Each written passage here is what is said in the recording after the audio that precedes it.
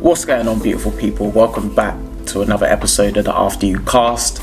Sat down with another special guest, and today we're going to be sitting down having a different type of conversation because we're both hosts. Yep. And you know, it's a unique perspective that we don't often get to see quite a lot, so it's going to be really good to sit down with my guy Brian and kind of highlight those things. But without further ado, we always do our introductions. Please introduce yourself to the brother. Right, my name is Brian and I host a podcast called Drive by Brian. Essentially I interview guests as we are at the moment, and yeah, so it's I've had a few episodes, so please check it out. And yeah, it's just a free-flowing conversation type of podcast.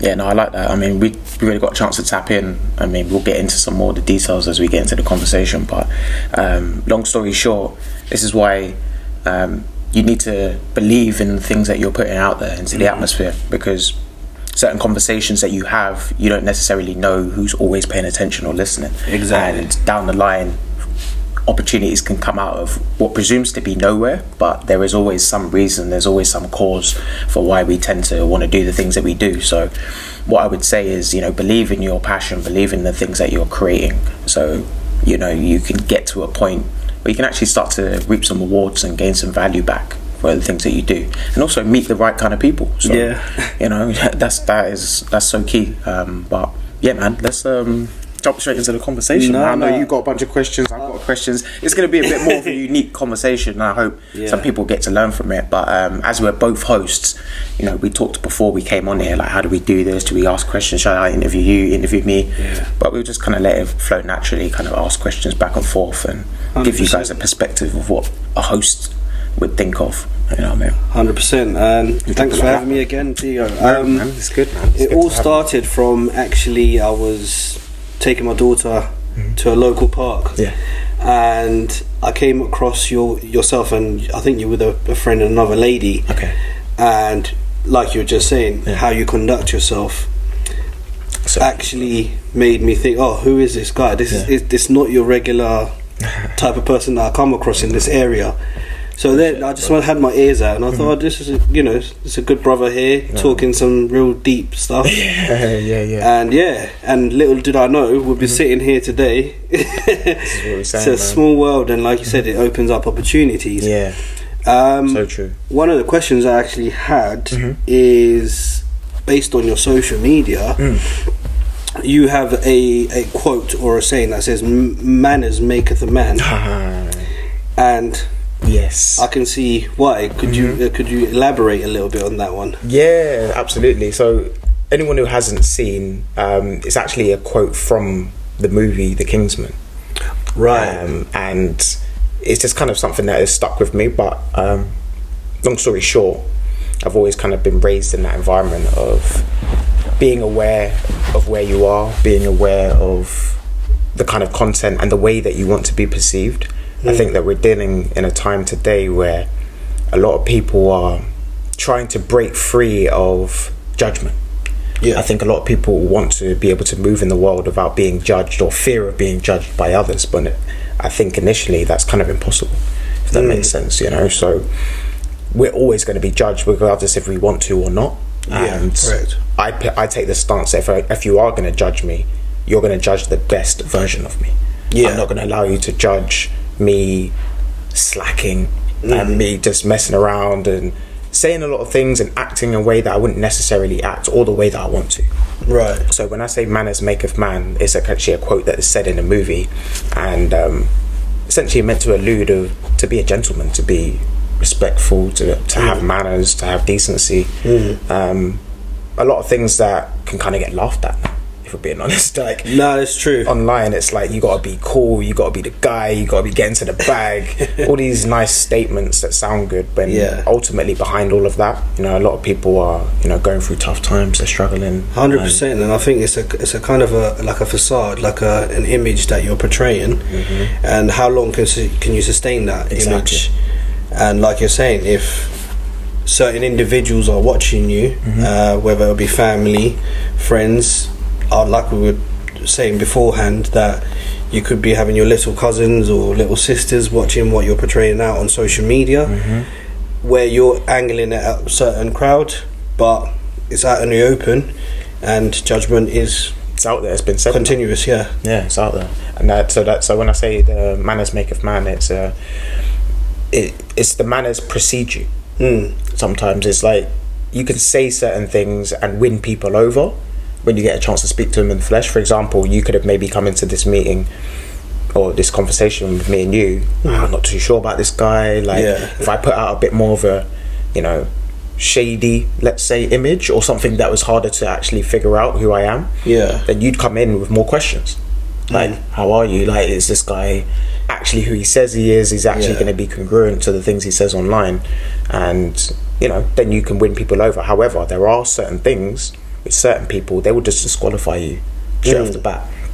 I've been raised in an environment around quote unquote wealthy people, quote unquote intelligent people, suburbs, but also around a lot of working class people as well. So I've got that healthy balance of understanding the grit, determination and brawn that it takes for a young man to find his goals and to get to where he needs. But then also the decency and respect and manners to be able to conduct yourself in the right way in certain environments. Well, talking of environments, we're in Slough at the moment, and I don't know where. I think if you're going to put it into context of London, London would say Slough is not great. 100%. A lot of places outside of Slough will want that pick stones at Slough. Or I'll give you a bit of my background. My mother moved from Zimbabwe, so I'm African. Nice. Cool. She moved straight into Slough because there was a huge African community right here. So it's essentially still home to me. I only live a couple of miles away from here, but as I was driving to come to this conversation, I saw little spots that, as I was growing up, this is still home. Yeah, man. So most people would say, all right, it's Slough's a dump, it's, Yeah. But how did you break through that stereotype of you're in Slough, but your personality still, didn't just follow what the general crowd are doing? Yeah, I'd say it started off from parents.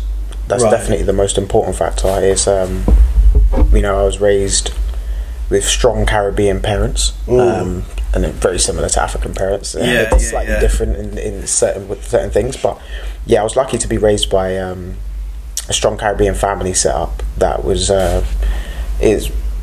support was available. Most Caribbeans will know this. Like, support is always available in the community if you conduct yourself the right way. Okay. And then coming from a Christian background, I was always kind of respectful of what my elders thought, of what the people around me thought. So as much as I've grown up in an area that could be considered a bit rough and tumble and a bit gritty, there's certain values and certain ways that you have to carry yourself that I kind of picked up quite early. I was an only child for a good amount of time. Okay. So up until I was about 8 or 9, until siblings started coming. So I think one being on my own at first, I definitely remember my early years being a little bit more spoiled, if you will, because I was the only kid. I was the only one there, and there was like a lot of family members, aunties, uncles and stuff that I'd be able to go to different places. So over time I realised that as siblings came around, now it's about kind of setting a certain image, kind of finding your lane. And I think in terms of going to your question, in terms of being able to avoid it, I think, to be honest, I have to kind of pay a lot of respect and thanks to the people who came before me, like family members and such forth, because they kind of give you that first start of what to expect, and then I think you kind of take it from there. Of course, like, it's not all down to your environment. It comes a lot down to who you are as a person. For me personally, I've never looked at anything like it was an obstacle if I can actually work towards finding finding that mechanism for change, if that makes sense. So I've grown up in Slough. I've gone to St Mary's Primary School. Family and parents helped me to kind of get into a position through tutoring, through extra help, all sorts of different things, to kind of get into different schooling environments and be able to avoid a lot of the quote unquote rough stuff that we see, and like the reasons why Slough has a stigma. So I kind of half avoided it that way. Yeah. So I'd say partly family was the number one important part of having that core stable group around me. Yeah. And then two is personal decision making. Yeah. You know, looking around, seeing like what you actually want to start to gain from life. I got into football. So I was always around strong communities of people that were ambitious and wanted to go places. But I was also always the anomaly. So right, yeah. And most black people understand this and resonate. It's when you start to climb the ladder in terms of social hierarchies, social class groups, whether you're in school, work, whatever, you tend to find that you're more on your own. I completely agree. And if I give you a little bit of background to me, and in the same context, how did I end up being even a host on a podcast and conducting myself the way I do, which I'd like, unless I get some feedback how I conduct myself. So I didn't go to a grammar school or have the tuition or anything like that. I actually went to a local school, Wexham. But the way I navigated my way through the school system, being surrounded with those characters, was through humour. Actually, I made people smile. I made people laugh. It's a good way. Not at my own, you know. Not saying like making fun of yourself. Not fun of myself, but I just made people relax. I let them be themselves. They can take down the guard and actually, like you were saying, some people put on the show, the facade. But when you come across Brian, you don't need to put on the show. Let's just talk. You know. I like that. That's how I navigated it. And obviously, as soon as you come out of school, it's a different environment. I can conduct myself just as fine because now I'm in a professional office environment, and that's actually worked great for me because the people skill, it translated into having conversations in the office. And actually it still happens to this day. I can speak to the CEO and I can speak to the cleaner in the same manner because I respect the person behind. Take away the title, somehow it's translated from school into the workplace, and it's got me places because I've been authentically myself.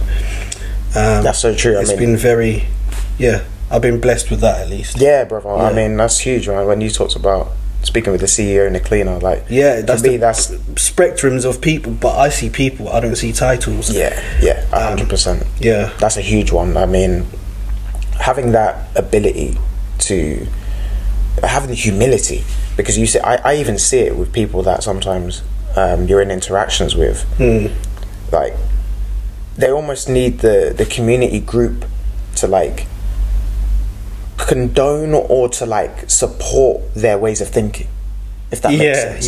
So it's almost like, say we're sitting in a group and there's a bunch of us and somebody comes into the room wearing something outlandish or crazy, super crazy bright colours, whatever. You know, if a couple of us in there, like, we're like, oh, look at that person, that's crazy, that's mad.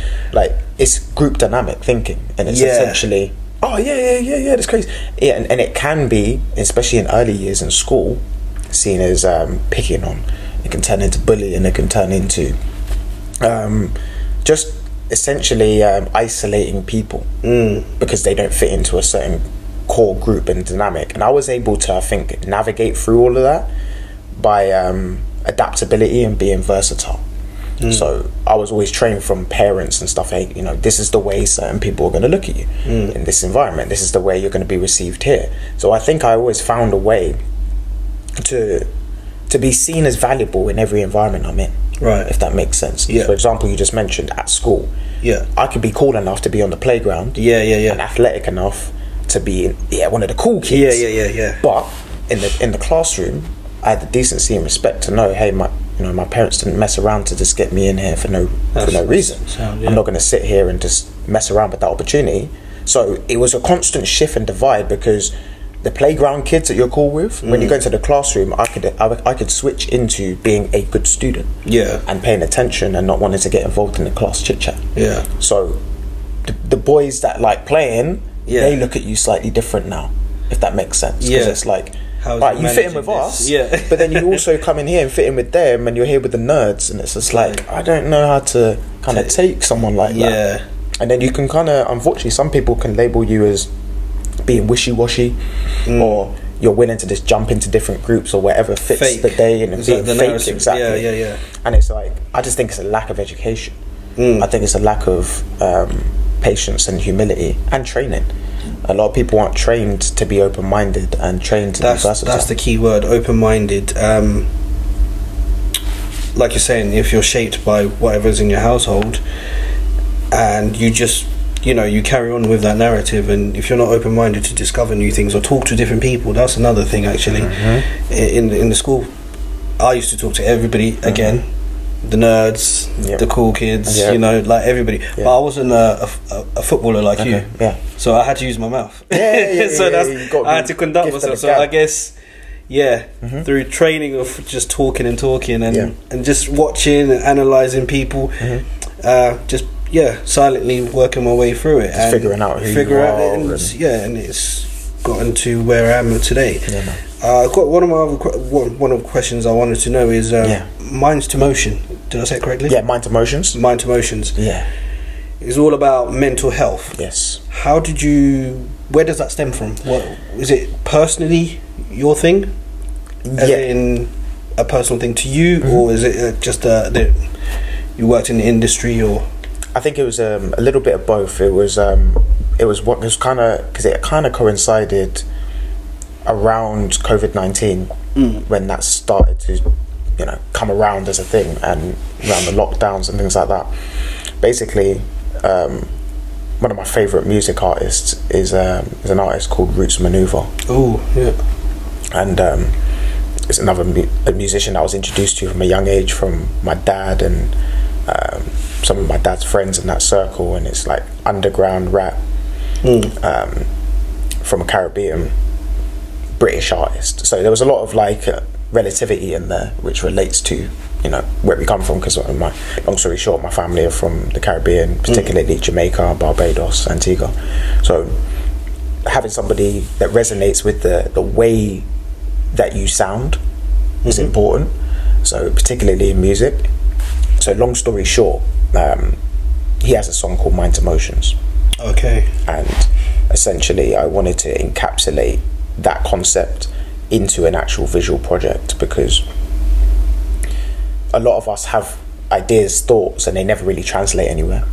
And I thought it was a perfect name to be able to have something that begins mentally and as a thought process, and then can develop actually into a real action.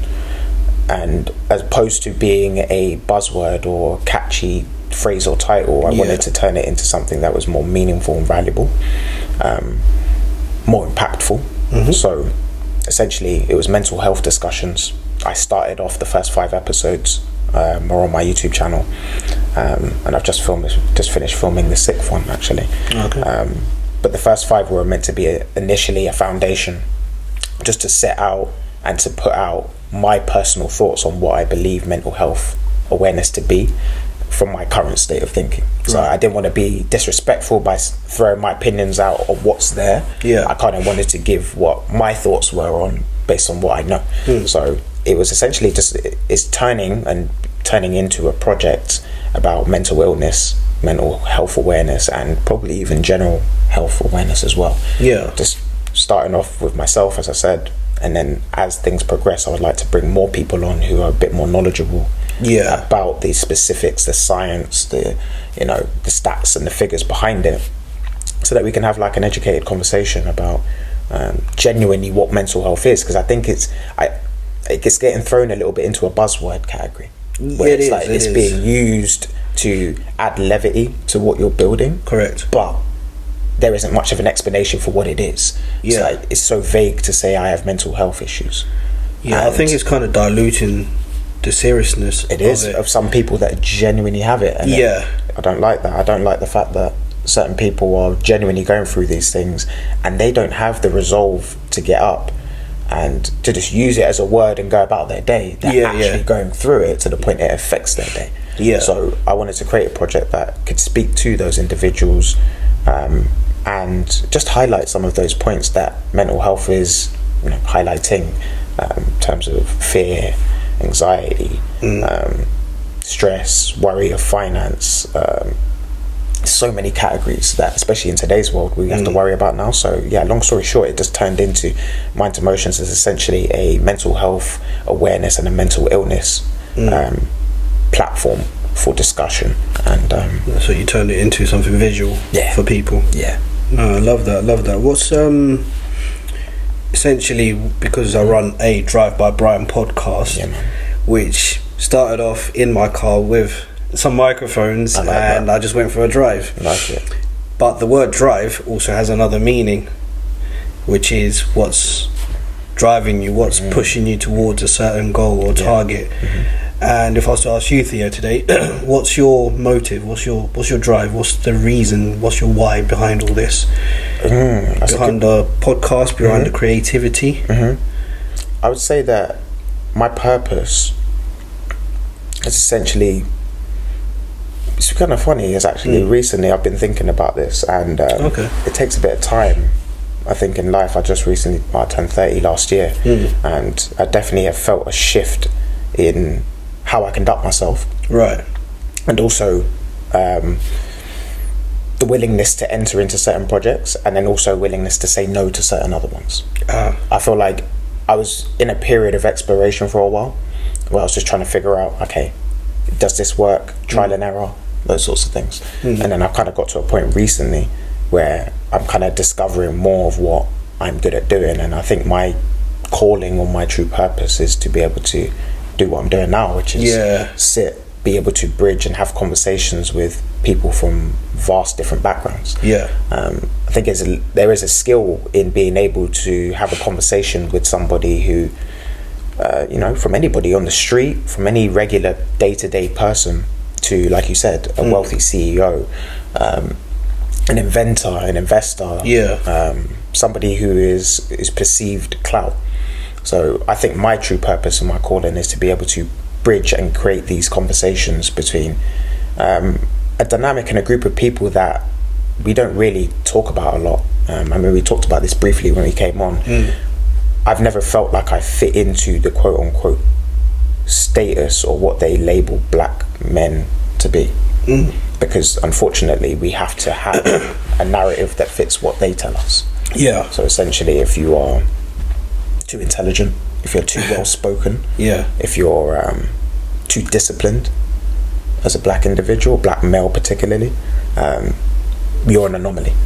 We're going to cast you over here, put over here, because we don't want the general dynamic of what black men are to become what that is. We maybe are quite happy because it's financially beneficial. Like, if you're ill-disciplined and unwilling to have to engage in long-term commitments, conversations, family, all of these different factors, it's kind of easy to push and maneuver and move you into places, pop you over here for a little bit, just throw you over there, and support one or two of your projects, when deep down, 5 years down the line, is it still going to be sustainable? So I think that there's a for me personally, I want to put my message out, because I know there are other hundreds of thousands, if not millions, of young black boys who won't quote unquote fit in the stereotype of what they're telling us that we should be. So as I said, I think for me it's about the versatility and showcasing that yes, we can look a certain way, but when you open your mouth, it's very important. We have a finite amount of time on this planet. No one knows what it is. Correct. So whether it's tomorrow, whether it's in 10 years or 50 years from now, we don't know when the day is coming for us to go on to another place. So I always try to make as much value and create as much value in that time and not waste it. Like I said, you brought up the essence of being comedic. And I love that, because it's been able to allow black people, I think, to navigate into certain paths without fear of being looked at a certain way. And I can highly respect that. But if you notice, a lot of black men tend to get kind of pushed towards entertainment. Yes, indeed. Because it's just easier to handle, easier to deal with. So for me, my purpose, essentially, reiterating it, is to bridge conversations, to create a voice for individuals like myself, regardless of race or religion. Just young people, young males, who have a voice that isn't necessarily fits the stereotypes. You know, particularly for young black males. For me, that's kind of my goal, to be able to inspire and show people a different way of how you can navigate and how you can just conduct yourself. Correct. I mean, like you're saying, entertainment is number one in this day and age, and it's easy consumable. And for example, this conversation that we're having here, it takes a certain type of person who's going to view it for the length of time it is, without having the, you know, the certain buzzwords or certain music or the certain edits that keeps their attention, like the trendy talking points, for example. So I guess you're going in a lane that is it has longevity in it, because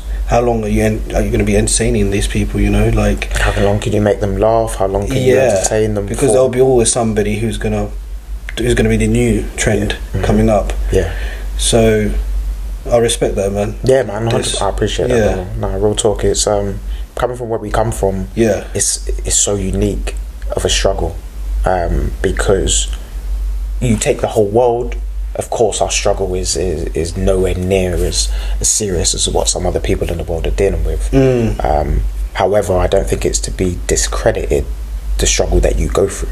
Everyone's uniquely different in terms of their environments. So just because you're raised in a quote-unquote first world country, in a so-called environment that is perceived to have money or wealth, doesn't necessarily mean that you have access to any of it. You know, I know loads of people who have grown up in and around Slough. I mean, we're right around, a lot of people don't know this, but in Slough we have probably some of the most elite professionals in the world. And when I say that, I mean, I'm not exaggerating. I'm talking about, we have everything from Pinewood Studios to production houses to hospital care. We're in the Royal County, the Royal County of Berkshire. You know, the Queen chooses this part of the land to live, and call home. That's incredible, because, you know, protected animals, protected wildlife reserves. You look at Clifton National Trust. You look at our national parks. They're all protected places, because we live in a part of the world where, luckily, this is the part of the world they kind of chose to capitalize from, aka the capital. So it kind of gets to a point where you can be in and around greatness and around things that can improve your life and to give you a more sustainable long-term future. But you can kind of just get a taste of it or see it. And a lot of people come from where we come from. That's kind of what happens. They end up kind of moving around, seeing people that have money, seeing people that have status, seeing people that have built up successful futures, but getting the in to get that opportunity is so difficult, because it's about personality, it's about relationships and trust that is built up over time. So if you don't have that discipline, you're kind of setting yourself up for failure where we live. You know, if you're looking for it to be a little bit more entertaining, I mean, probably America and other parts of the world are a bit more suitable for you. Because they're number one at that angle of that's their game. Like, entertain, excite. That's the game in America. Engaged and into whatever they're into. They got to build those traditions. You know, it's a younger place in terms of establishment and country. So you know, you look at the UK, it's old traditions, and it takes a long time to kind of get to that point of figuring out what your purpose is, what your goals are, and actually how to get to them. So as I said, just rounding this back to how that relates to myself and Slough is, I said, we're in a very unique position where you can walk outside right now and see a bunch of homeless people that are wandering around, from top CEOs, ex-Olympians that are going to take their kids to Black Park. So it's like, it's a mixture of, and a lot of people don't know who these people are. So we tend to see the bad stuff. So we tend to see, as we just mentioned, the homeless people walking around, but you know, the streets not looking as clean and as fancy, as nice as they should be. But ultimately, the people that live in and around our area, though, are some of the most successful people, of course, in our country. 100%. I mean, if you're going to go a little bit further out, well, we've got Windsor. What else is around? Maidenhead, Bracknell, Gerrard's Cross, Beaconsfield. So yeah, it's like we're in the middle. We're right in the centre. Yeah. I like to say we're like the energy. Yeah, and I think a smart man would kind of just look at those little pockets of areas that you're surrounded by and see how you can navigate your way outside. Like yourself and I could speak to these individuals around and kind of gain their respect. Precisely. Unless we do the stereotype thing and just keep, stay in our lane. Yeah, stay where they want you to be. Exactly. And it's limiting long term, and there comes a time what I've realised that anybody that I look back on that I knew growing up who kind of took that route of entertainment or fun comedy, unless it's authentic, it really isn't going to last. Like, if that's who you are, that's great, because that is an important part of society. But I think what happens is a lot of people do it because they think it's going to be a quicker way to get to where they want, a faster way.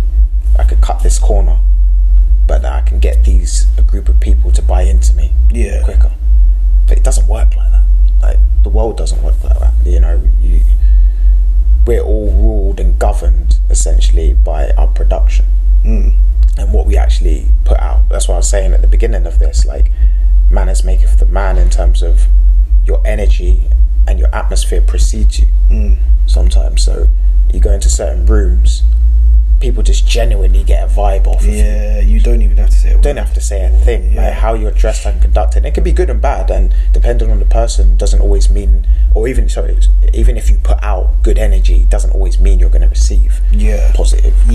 Because not everyone's in the same frame of mind. Correct. So you could put out that positive message, and then it either falls on deaf ears, or you're met with jealousy, you're met with all these other different things as well too. So you always have to be on your P's and Q's, and I like to rather operate this way, because I know the people I'm dealing with, I can accurately judge where their heads are at. If they're constantly always in fun mode, always in entertainment mode, always want to just joke around, for me, I find that difficult to, like, as a person to, like, side with, to actually work with you, because it's almost like you're distracting away from sometimes who you are to make someone laugh, or to be funny. And as I said, if it works and that's who you are and it's authentic, great. But I think, as I said, a lot of people are doing it because it's kind of a quick way to kind of get people's attention.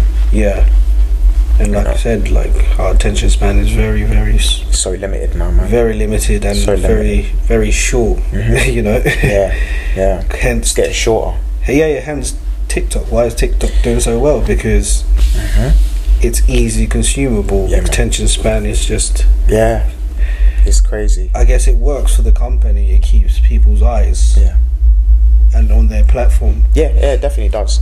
But what you don't see is, as a consumer of such things, you are the product. You don't realise it. You think you're just having fun, but why is your attention on something else? Why are you not? It's your time. Why can't you take your attention exactly elsewhere? This is another thing. And there's a finite thing. It's your time. Your time is so valuable in the 24 hours that you have. True. And what you choose to do with it, can't get that time back, man. You can't get it back, but then you can't turn back and say, why don't you have the certain things that you wanted done, or the certain goals, or why haven't you achieved anything? Because you're consuming. Oh, that's the wrong things. That's a great point you bring up. I mean, especially when it comes to consumption. We're in a time right now where consumption rules. Essentially, what you consume will eventually rule you, and it's only a matter of time. So essentially, what I mean is, whatever your passion or you're engaged in, or whatever you feel motivated to do on a daily basis, that's going to essentially consume you over time, and it can consume you in a good way, or it can be bad. And if there is passion and a story to be told, and you're helping to uplift people, and you're coaching, educating, teaching, whatever, you know, that's a good thing, because you're consuming yourself in something that gives and, you know, provides something for the world. Correct. Of value. However, if you end up just browsing the internet, surfing, surfing social media, my fear is that for some people, they don't have the discipline instilled already to be able to go into these platforms and to make calculated decisions about what they actually like or don't like. I think they're just exploring, and they're waiting to see what comes next, you know, scrolling through the timeline. Oh, what's the next video? They don't know. Yeah. You know, I like to calculate as much as I can. There's always going to be room for new things, and you try new things, that's great. But for example, in my feeds of content on social media, YouTube, Instagram, whatever it is, I only really tend to watch and engage in things from people that I know, and content that I actually want to engage in. Consume. I won't sit on YouTube and watch recommended videos. I mean, I think essentially it ends up being recommended videos based on content that you already watch. Yeah, exactly. So the algorithm does show you things that you particularly you will like, that you'd like. So can you blame them? No, you can't. I know it just shows who you really are, really. Exactly. That's what I said about it being consuming you without. See, I have no issue with anything. Basically, consuming you in a way because you've made that decision for those things to consume me for the most part. Yeah. But what's scary about social media is a lot of us now are starting to basically be pulled and pushed into places that we don't even really know. Yes. what the purpose behind it is. Of course. Yeah. Like you could be watching your content that you like to see, but they can shift the angle a little bit without you even knowing, or you know, throw in the video that you didn't know. Throw in a little video here or there and be like, what's this? So the algorithm was not, essentially it's not really in your control. So yes, they're helping you watch the content that you want to watch, but they can easily shift your mindset, shift the way you. It's what's the most recent thing is Elon Musk just bought Twitter. Yep, $44 billion. Yes. Wow.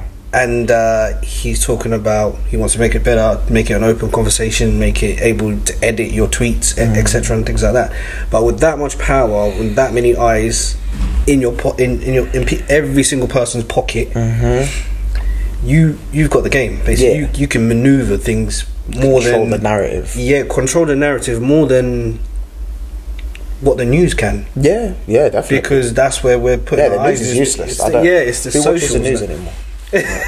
Like, I mean, I can't remember. I mean, maybe our grandparents will sit down and maybe watch the news because it's like an old pastime type thing. Yeah. But you won't catch young people sitting and tuning into ITV News. No, they're scrolling over Twitter, Instagram, or the social platforms. Or they'll type it in to find the information that they're looking for. So like, like you said, we're kind of ruled and governed, man, like by consumption now.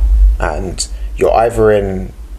You kind of got two options, really. You're in the frame of production and creation, or consumption. You're essentially one of the two lanes. You either produce content or you consume content. Yeah, and most people consume content. Yeah, and this is where I think mental health has got to such an incredibly dangerous level, because you're overwhelming people with content that they're not even getting to like physically, tangibly connect to. Yeah. They're just, everything's digital. 1,000 miles away in some room with a group of people talking about something that they enjoy, but they'll never meet them. Correct. They don't have a desire to meet them, or and they don't have to. The world's telling you don't have to anymore. So I think that removes a certain part. Like, we're having this conversation here. Yeah. There's certain things that will be stuck in our memory banks permanently. Whereas you watch something online, I'm sure. How many videos did you watch on YouTube yesterday? I'm sure you watched some. Do you remember everything about each video? Like, no, just most people pick out a few things. Like, oh yeah, I watched this video on this. Yeah, and you'll probably get the general point of it. Yeah, but it's unlikely that we've actually retained a lot of the information we actually need to use moving forward. Yeah. So what happens? Well, they plug that gap with lots of filler. So when we're online, we're just getting lots of reminders of content that we've already watched before. Yeah. And it's almost like refreshing. So imagine if you went to school, they give you an exam, and then they're constantly just giving you a new exam every day. There's no revising anymore. There's no sit and actually absorb the information and be able to make a decision based off of what you've learned. It's kind of just like take it for what it is, absorb that in and move on. Add it to your your inventory. As opposed to your database of what you know. So it's like when you're pressed and when you're hard pressed in reality, you're only going to fall back on the things you know. So if you haven't built up enough, if you haven't gone through your 10,000 hours, if you haven't committed to something long term and you're just bouncing around trying loads of different projects, you reach that day where you're like, what have I actually done? Because it sounds great, I was doing this for 10 years and I've met all these cool people, I've been on holiday, I've travelled here, and what have I done though? Just stayed busy, been busy and spending and consuming other people's content. Correct. And what they put out. So you need to be able to look back, and the thing is I love about the content I create now is that it's documenting. It's documentation of, I can look back and I can see improvements, because I can see from season 1, right, cool, well, maybe I shouldn't film it that way. Maybe I need to pay attention to how I'm setting it up moving forward. Correct. But most people, if I'm being honest, they don't even want to get through a full season of anything and then do another one. It's like, I want season 1 to bang. Everyone must love it. It must go viral. And now I've got a wicked production studio. People want to interview me. I can get celebs on. It doesn't work that way. But if you told them, hey, it's going to take you 10 seasons to do that. What? 10? Nah, they want it now. It's that fast. 10. I ain't waiting 10. I ain't got time for 10. It's instant like gratification sort of thing. I want it now. Precisely. What am I waiting 10 seasons for? And then guess what? You don't actually invest in anything, and it's still going to take you that much time, if not longer. Anyway, So you're wasting time. If anything, you need to find something that there is a purpose behind what you do, and it relates to your passion. I think there's 2 parts of it. I think a lot of people say follow your passion, but sometimes your passion, let's be honest, doesn't make money. No. It doesn't earn enough for what you want to do in life. Correct. There's nothing wrong with saying, hey, that's what I love, but I can't do it all the time. I'm gonna have to find a way to work towards doing it all the time. But in the meantime, I've got to do something that has some value in it. So I think the 2 need to come together. Finding something that has value, finding something that mixes with your passion, and then sandwiching the 2 together. So I think that's kind of why I've got to this point of feeling comfortable, because I'm utilising things that I'm passionate about. Art, creativity, having conversations with people that are open-minded and can help me to learn things about the world. Of course. But at the same time, there's value behind it.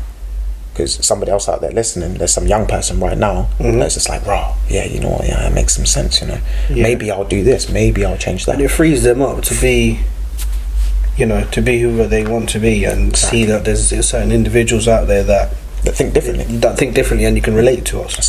That's it. And it's relatability, man. I don't think there's enough different versions of black males or black people. It's like, you're either this, you're this. There's a few little alterations you can have, but you step too far away from this model. You're gonna start to feel it. So, as a black male, if you don't look a certain way, this is a great conversation. Quick talking point. A lot of the audience obviously know I've cut my hair recently. I had dreadlocks for about 6-7 years. Okay. And it's interesting because I'm now starting to see the subtle differences of how you're received, because I'm the same person. I haven't changed. If anything, I've grown and got better. But I'm received differently in terms of my image. Right. When I had my hair, there would be certain people that essentially would feel reluctant to have a conversation with me, or to engage into business with me, or bring me into their social circles. Wow.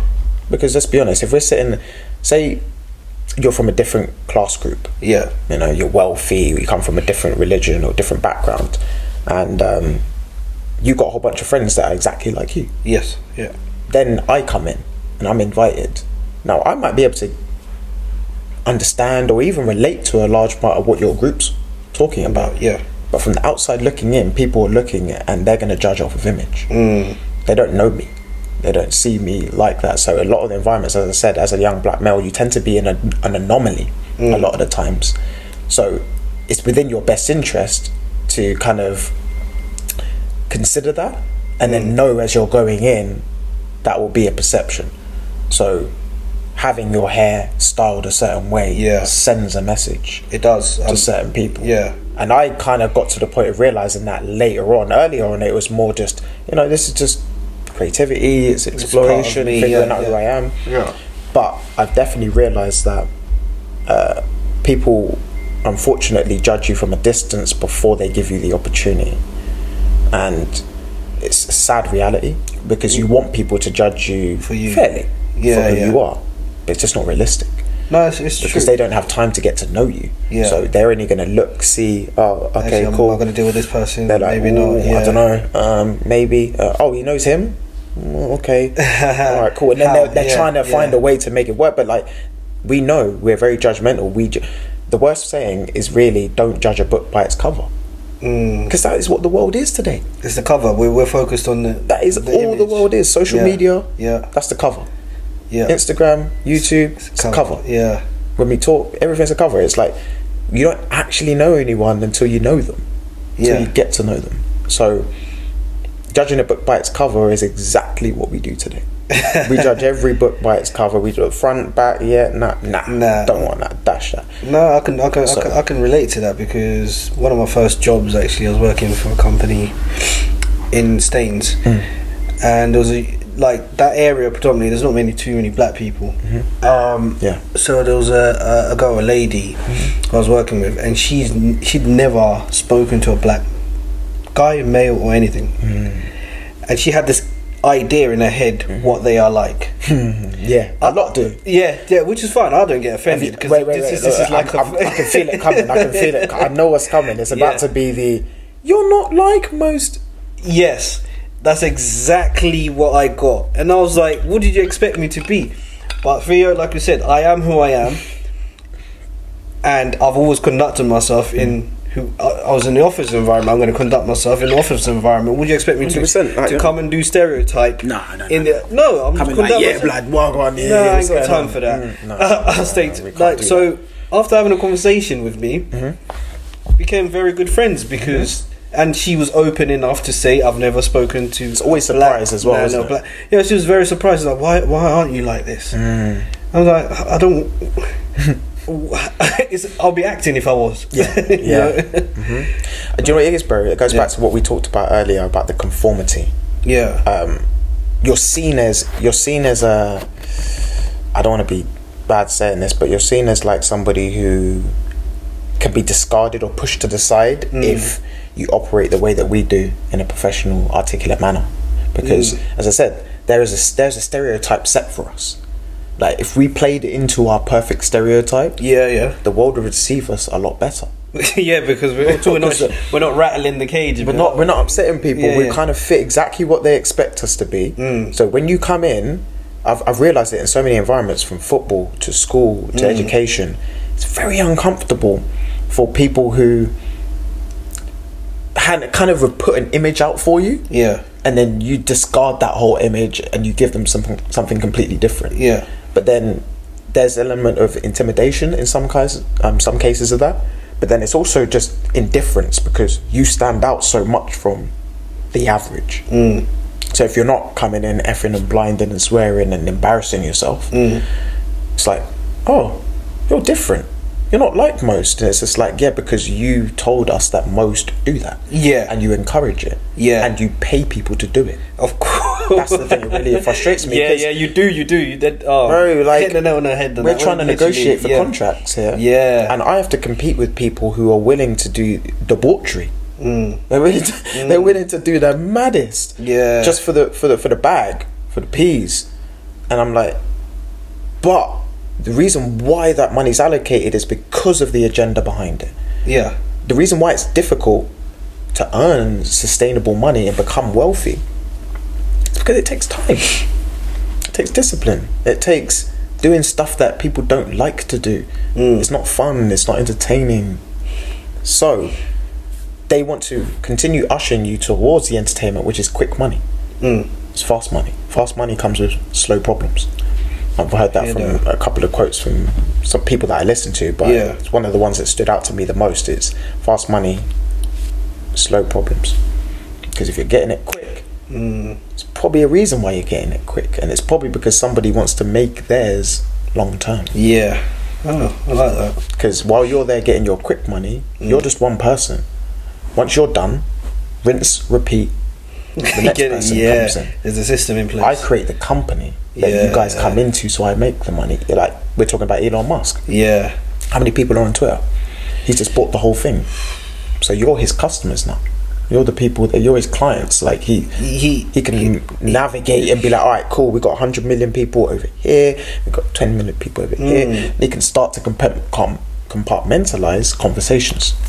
Exactly. That's what I think is going to happen with the metaverse, with social media. So is it just as big as Facebook doing the same sort of thing? Yeah, I think so, to a degree. Silence probably the people you don't want to hear from, or and be able to, because sometimes but maybe sometimes it's not even necessarily silence, because I think now we're very cognitive of censoring. Everyone's very cognitive of like, oh, my freedom of speech. And you're like, there's never been freedom of speech. Like, who created this narrative that we have freedom of speech? Like, you walk into certain rooms and you speak accordingly. 100%. If you walk into a kindergarten or a nursery, you're not going to go in there loud and abrasive and make loads of noise. You're aware of your surrounding. Besides, we've always been that way. So you could say freedom of speech, yes, but you walk into certain places, a doctor's practice or a hospital or anything, you will conduct yourself a certain way. It's just people don't want to admit that. So they want to act outlandish, or the way they want, should I say, wherever they want. And that's kind of what it is now. Social media is giving the ability to create digital space that you can be yourself at all times, even if that yourself isn't respectable and you don't want to show that to everyone. That's why everything's compartmentalized. Like, you got your close friends on Insta. They see a different image than what your general group see. Because you might post up all your little nice little posts on Insta and everything's all looks good. And then you see a couple of stories that only get sent to a few people. And you're like, oh, that's what you're getting up to. Oh, okay. And it's like, as I said, we're all human beings. We judge. So it doesn't matter. Once you put it out there, people will judge it, good, bad, or indifferent. So I think, as you said, we're getting to that compartmentalized version of society now, where they can quite comfortably tuck us into boxes, pop you over there, put you over there, and anyone who's able to, I think the real power will be the people that can operate in multiple arenas and rooms in the future. Can shift a bit. So essentially, if you're confined and you rely upon certain groups or certain people, you're going to be at a deficit, because you're not the engine. You're just the person who goes and sits in the vehicle and waits to say, oh, turn left, turn right, turn left, turn right, and you're like, you're not driving the vehicle though. So you're kind of at the mercy of where the driver wants to go. Like Elon Musk, people can say what they want about, oh, Elon Musk and Twitter and da da da. But you're not the driver of the engine. He owns the car, basically. Like, so you can have your opinions of what you think should happen. But ultimately, and I think that's what's happened. Everyone's got an opinion that is perceived to be valuable now. Everyone's got a valid opinion. So even if it's uneducated. Do you think then that's kind of watering down true content then? Like you're putting out this content, there'll be somebody else putting out content that's opposed. Then it takes a certain mindset to decipher the two and kind of pick. Well, you got to give people their edge and say that actually, they're wise enough to know the difference. Yeah, for the most part. I think that So essentially, you're kind of saying that, like, what are we trying to look towards? What is essentially the future goal? Yeah. Okay. So, I mean, from what I see, it's like you said, the deciphering in the next 5 years, for example. Yeah. I mean, let's say I think in the next 5 years, we're heading to a point of original thought not really existing. Wow. Because it will go against the grains of so many groups and communities. Independent thinking requires independent people. But if we're all essentially online or in certain groups, we're kind of confined to what the group dynamic thinking is in that group. Because you can go against the grain, but then are you going to get the results that you're looking for? So if that makes sense. So like you go into work, if everyone at work agrees with this, and you come in like, nah, that's ridiculous. Well, unless you're the boss, you're gonna have to like submit to what the majority wants to do. And I think we're gonna see much more of that in, you know, online businesses, brands, relationships, partnerships, friendships, everything. I think all stages of society is going to get to a point where we essentially we all have our own little box, and they comfortably just tuck you into that box, and because it makes sense for them. It's easier to monitor, easier to track, and we're moving into the time of stats and figures ruling over, you know, personality and character, because again, it's easier to monetize that. You know, it's hard to monetize personality and character. Some people have it, but it's way easier to just put them into this little box over here, and everyone's like that over there, and you know, this much we allocate this much to them, we allocate this much to them, we distribute this here. And so yeah, as I said, over the next 5 years I think we're going to see way less original thought, way less independent thinking, a lot more group dynamic thinking, a lot more reliance upon others. There's not many people that can stand on their own 2 feet and be self-dependent in a world that requires you to be connected to things at all times. So having hobbies and passions and all that stuff on the side, that's great, but when it comes to making money, you're going to need to appease certain people. You're going to need to fit into certain groups. Do you know what? Even on a small scale, I believe that I don't know. I never had a LinkedIn account. Because I've been in my workplace for so many years, and then one of my friends said, "Oh, you're not on LinkedIn," like, as if I've you know, I'm doing something bad. You don't have a LinkedIn account. And I was like, no, and I just why should I? I just thought it's another platform. Which it looks like it is. It's another social platform, but rounded as it's a professional setting. But it's the business platform. It's the business platform. Yes, I see posts, but it's essentially the same. Everything's repeated. You're just calling it professional. Fine. My profile is the jobs I've done and the education, and the people I've worked with. I connect with those people, which I can see the good side of things, 100%, but at the same time it's throwing me into something that I didn't want to be too involved in. I know what you mean. And then you're also expected to keep it up as well. You have to keep it up, and it praises the ones that are most active on there. That's it. Because the aim of most social platforms is keep you in the platform for the longest consistency.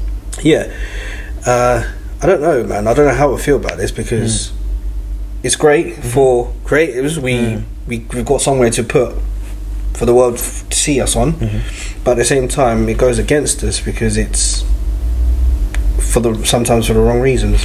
Definitely. And like I said, it's heavily weighted towards a certain group of individuals as well. What I tend to find on LinkedIn is, unless you're wearing a suit and tie, it's kind of hard for you to get that real respect. And then even after you're wearing a suit and tie, it's about the portfolio credibility. So having credible companies that are, you know, that have lasted the length of time or have been around for a while, that's when you tend to see the engagement at its highest. So, you know, if you're a top IT consultant that has done work for, you know, IBM. Yeah. And then you've HP. done a bit of work with HP and Yeah. Microsoft, and now Yeah. you're working as like a logistics guy at Apple. Like, yeah, of course, you're gonna have all those popularity savvy connections. contest. And everyone's there with their white background, smiling, and selling an image. Well, as I said, it's not to be discredited because No. we're all selling an image. Each platform has a style. Yeah. And that's what I was going back to earlier, where I was talking about throwing you into certain groups and having to fit a certain energy before you even step in the room. So let's say you go on LinkedIn and you take your Twitter or Instagram profile on there. Wow. Exactly. You're there cheesing, taking pictures and chilling with the man them, or having jokes on the weekend. Anything. Why is that fair though? Is that really fair? What's that? I'm not allowed to be who you are? Yeah. Well, this is the thing. I don't think it is necessarily fair, but I think it's important because I think if we start to blur the lines, it happens in multiple places too. For example, as I said, if you go to school and it's like, is it okay for students to swear at their teachers now if they're upset? Yeah. It's a way of expressing yourself. Imagine you had that conversation like, I didn't call you that for no. I was expression. Yeah, I just wanted to let it out. That's how I felt. And that's like, how I felt. And then they might start to try to tie it to things like mental health. Like, you might. What if there's a case that comes out in 2 years that said, like, school kids are drastically being affected. Their mental health is being drastically affected because they're not allowed to swear at school. Like, it's conforming their word language, and like they should be able to speak freely, and then we rectify it afterwards, because otherwise they're holding in things and they're going to become more depressed. And they could come up with so many crazy stories like, to justify, hey, no, poor behavior. Like, there is a right and a wrong way to conduct yourself. Like, but now we're in this grey space of no, there isn't. Yeah, no, there isn't. It's just like, really? It's like, if that's the case, then how did we get to this point in society, like, of relationship building, building families, having respect for people that educate us, teachers, doctors, and even like accident and emergency people that people run into burning buildings still today to save people. It's like, how you can say you can't conduct yourself in the right way, but I always think there will be unfairness. There will always be double standards. There will always be certain scenarios that just won't be perfect, and I think that's what makes the world incredible. I think that's what makes it a special place. Each scenario, all in this melting pot of just exactly, and let it be. 100%. I think that, as I said, I don't like to conform and tell people they should conform to this way of thinking, or you must do this only if you want this. No. Just to recognise. But there's a recognition, and if people go in armed with the knowledge that, hey, if I conduct myself like this in this environment, probably not going to get the results. And instead of getting upset with that and saying, you just don't respect me, you just don't appreciate my differences, I'm not like everyone else, blah blah blah blah blah, what happens is you're trying to convince yourself of something that you know is not reality.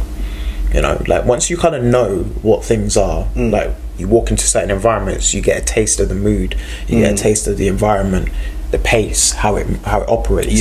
You can't come in and do the opposite expecting all of the same rewards that everyone else is in there getting. Now, that you could call that unfair, but then it's like, well, essentially what you're saying is fair is everyone gets a fair shot regardless of what they do or say.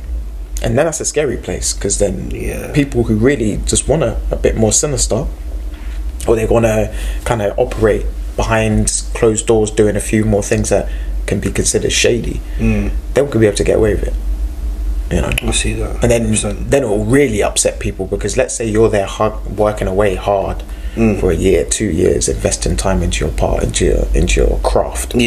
Someone comes along, doesn't do any of that, and gets way more credit for what you just done.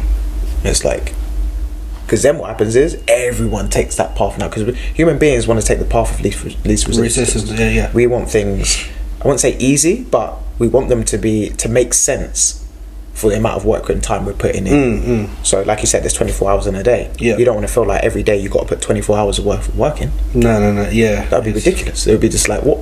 There's no time to sleep. What? I'm just ongoing forever. Like, nah.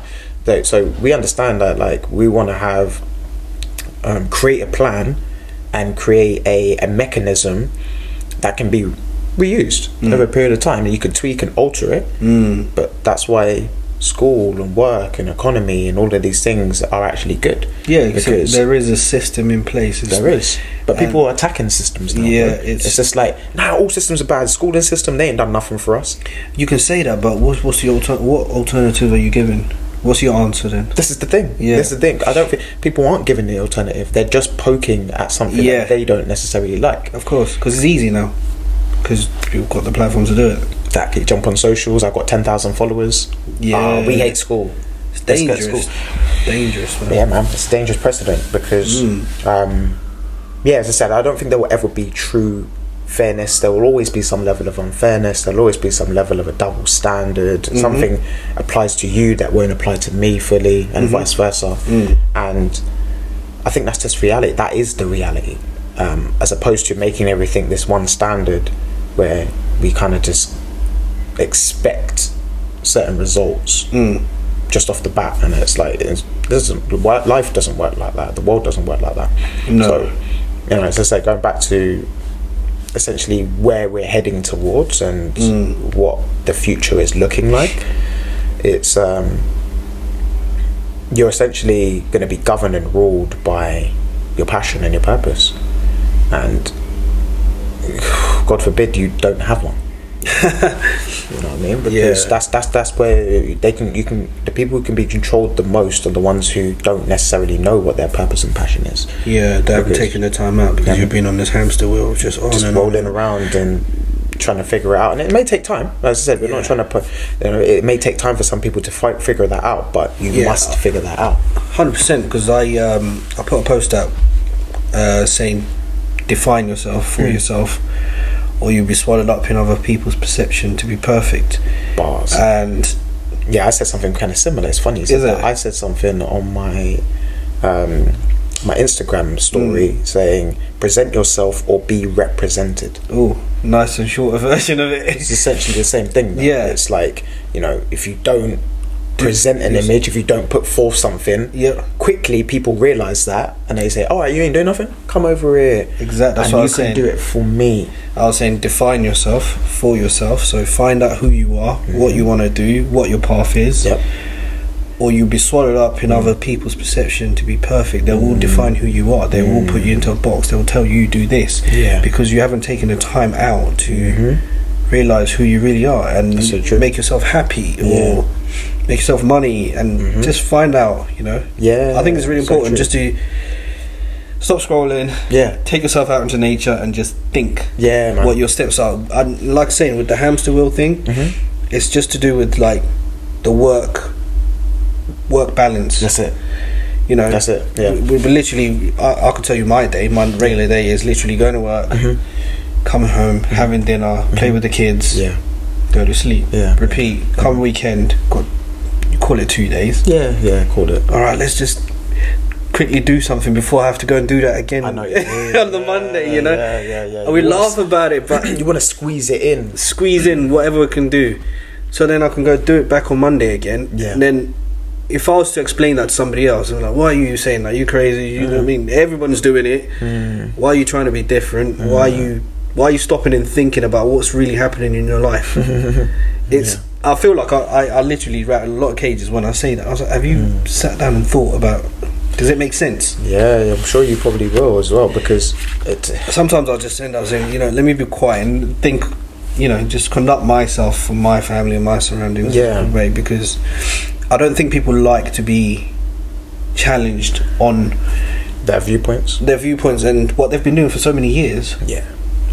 Because you are what you do, and you are like that's what you product, the sum of the work that you put in. That's why so many people were shaken up with COVID, because they felt an identity to the workplace. That's it. this is what I do every day. I'm very attached to this image. This is me. And then when they were out and told to work from home, I don't know what to do with myself. You've messed up my routine. You need to let me out, Boris. Do you know what I mean? Yeah. Because you're the reason why I'm hurting, because I don't know who I am when I'm at home. That's it. Yeah, that's a scary thing, man. Yeah. And I think there's the ego is attached with people who actually become successful doing that. So like, let's say you you're right. You're the king or the queen of your work environment. So you go to work, you're the popular one, you're the one people like, you're the charismatic one, and like I said, you have an identity tied to that. Yeah. So when that gets removed or taken from you, you're like, damn, like what do I replace that with now? And then also, if you've been out there and making people feel less than, because you have that comfortability, that title, that sustainability of a job. Because I've heard many people that'll be like, oh, you're just I've got this job and people are just jealous of me because I've got this money and they just want to be me. And I think people want to find success in whatever they're doing, you know? So if they see other people that are getting that success, naturally you want to get a piece of that too. But I've never been one of those kind of people to ever throw out my accomplishments on top of people, if that makes sense. So my accomplishments, if I'm going to mention any accomplishment that I've done, it's never meant to overshadow somebody else's accomplishments. Whereas I think, unfortunately, that's what happens a lot of the time. It's like somebody throws out what they do, and it's like ego investment immediately. It's just like, oh, you did that? It's like, well, I did this, and then I did that as well. And I know this person, I know that person, and then it's just like association and all these different things. I guess this is society, as that's how we conduct ourselves. I mean, what's the first thing you're going to say to somebody when you first meet them? What do you do? That's it. And then based on that answer that you give back to them, it dictates essentially where your message is going, where the conversation is going to go, where I put you on this hierarchy of how much of my time do I invest in talking to you. It's human nature, isn't it? It's human nature, and we've used it as a gauge to see where we're investing our time and energy into. It's like temperature. Based on titles. I would love to shake it up one day and just say I'm something else and see how it works. I would love to put could do it as experiment, social. It's the best way, man.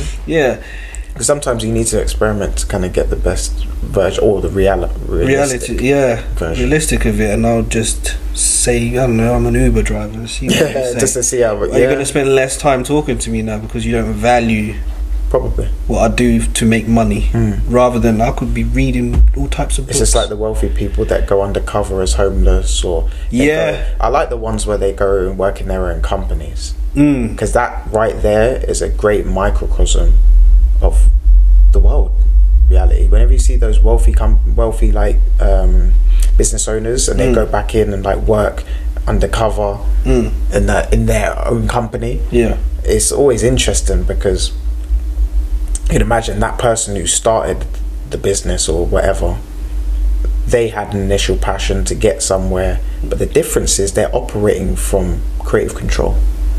So if you're at the bottom ends, you're working your way up to run a company, you got to create the things in place. You got to build the Lego pieces brick by brick, and once you built up to that point, that gives you the ability to go full circle and do something like, oh, let me go back in and undercover and see if I can figure out how things operate at the low ends. And then what they realize is that the people that are working in those positions, they're not empowered. You pay them the least, of course, from everyone here.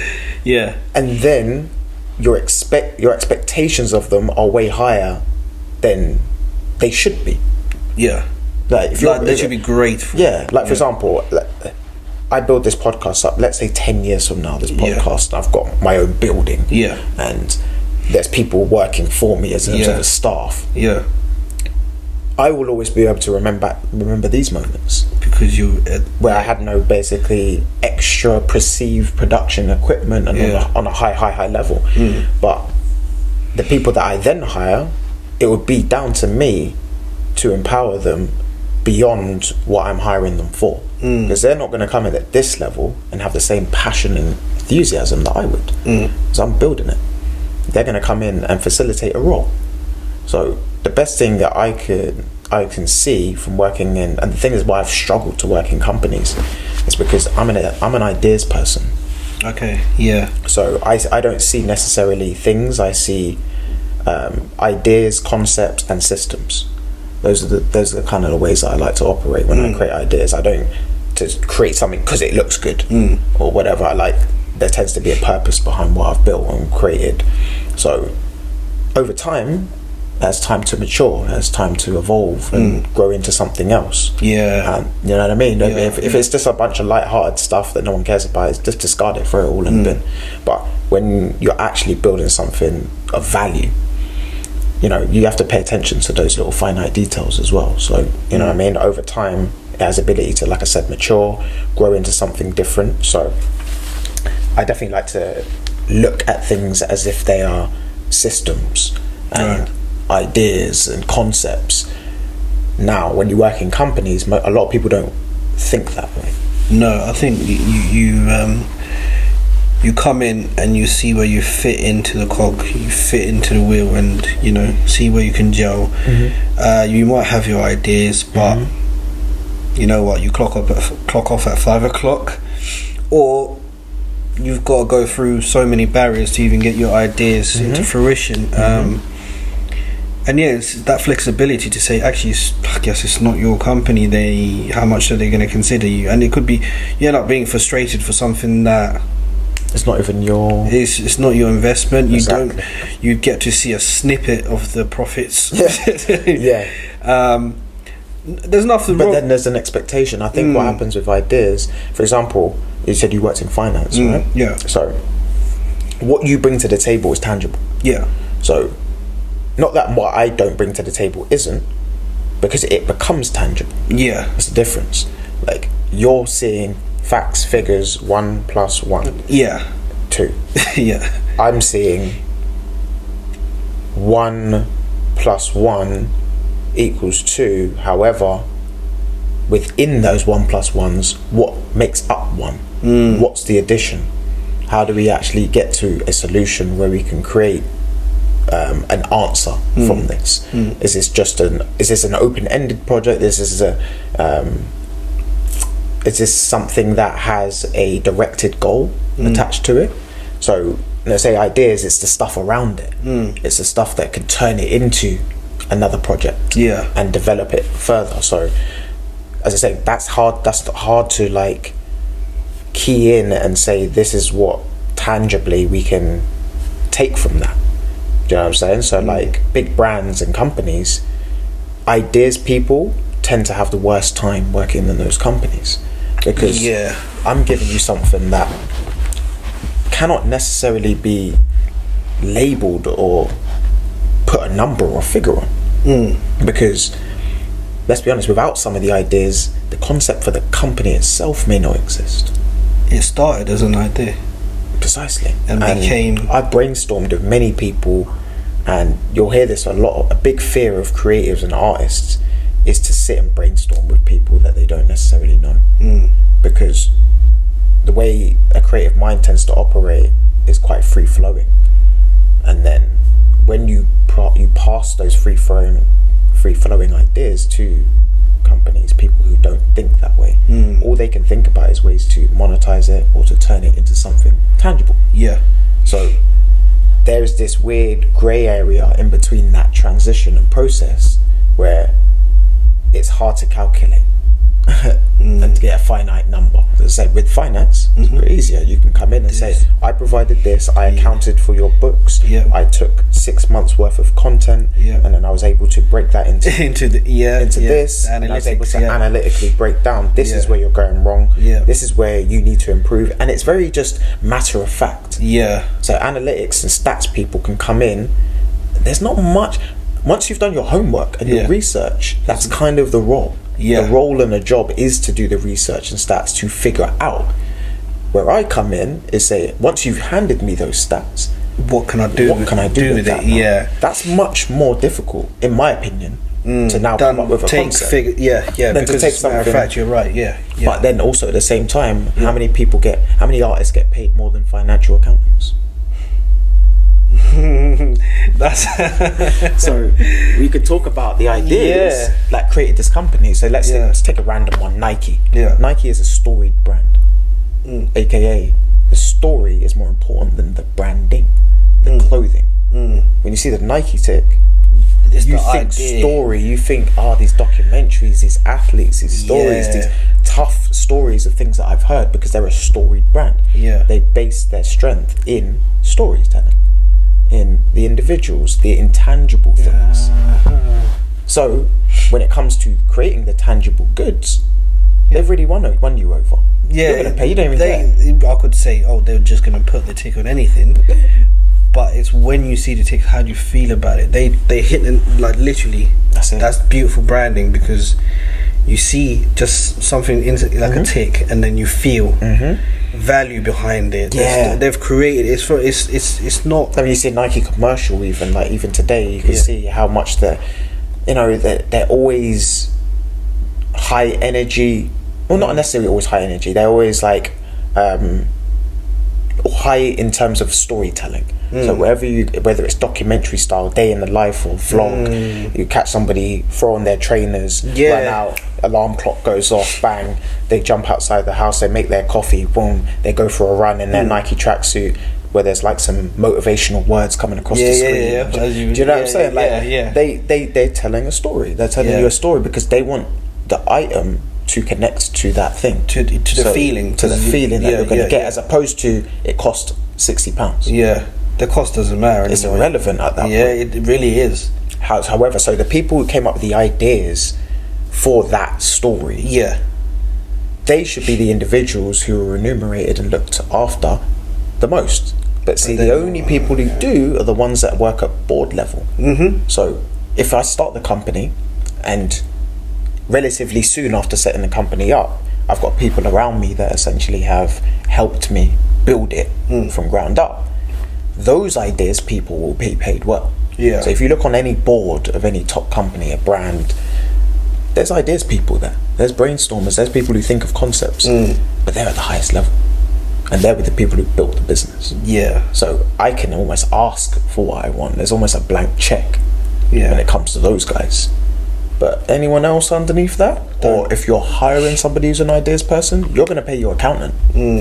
That accountant's going to get 35, 40 a year, maybe more, commission, extra rates for doing extra stuff. The ideas person, it's a nice idea, but what they've done is they've cleverly found ways to say, we don't need to hire the ideas people. We don't need to staff them.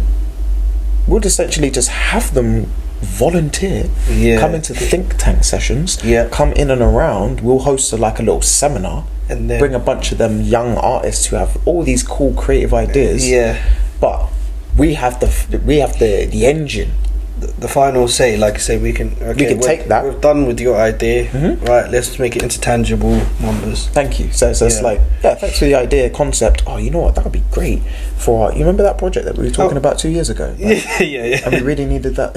And they'll sit down and they'll initiate projects and plans without really needing you, because the idea is the stimulus, it's the spark, and the spark now creates all this other extra movement. So like that one idea of creating a storied brand for Nike meant that now they need a corporate department, now they need a marketing department, now they need advertising, now they need to hire staff for here. So suddenly thousands of employees are needed for this one storied idea. Because money's going to come from it, and it sells as a good concept. So we're not valuing that one idea. Nah, there is no value in it, and even more now. Back in the day, it used to be like really valued. Like ideas people were like, I mean, like the Einsteins of this world, the great inventors, the great thinkers, they were revered because we didn't have many people who thought that way and actually went through it. So, but I think in this day and age, we think that we've solved everything now. There's no need to think of anything new. Everything's out there. There's nothing original anymore. Nothing original, no.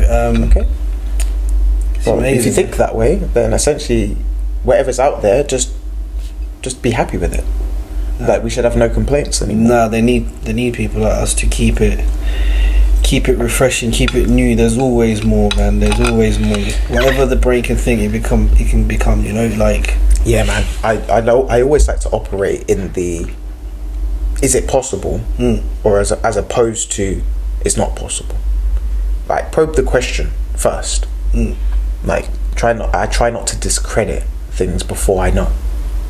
And if I've got experience and I've got evidence over a period of time that this is just not working, then you can maybe say, all right, cool, maybe we need to make an adjustment or a change. But I think so many people, they give up so early, and then they actually don't put a lot of homework into, like, creating projects like we're doing here. I like to see the investments early on, right, and then work towards where I want to actually get to down the line. So it's essentially, if we're sitting down here, I see this as an investment for down the line, because I know it's going to help improve some area of how I need to tweak and adjust how I'm delivering, how I tweak and I adjust how the conversation flows, everything. So I can look back from season 1, episode 1, and the content I've created, and be like, oh my gosh, like, I almost don't want to even see it up there. Because as you evolve, but you gotta keep it there. Just 100%, man. It's all a part journal. It's a book. It's a story that you're telling. And again, it's part of the reality. Because when people can look back, they can be like, he hasn't got it all figured out. Nobody does. No, none of us do. None of us at all. All we're doing is we're trying to grow upon things that we put out there, and then hopefully we find like minds that back in.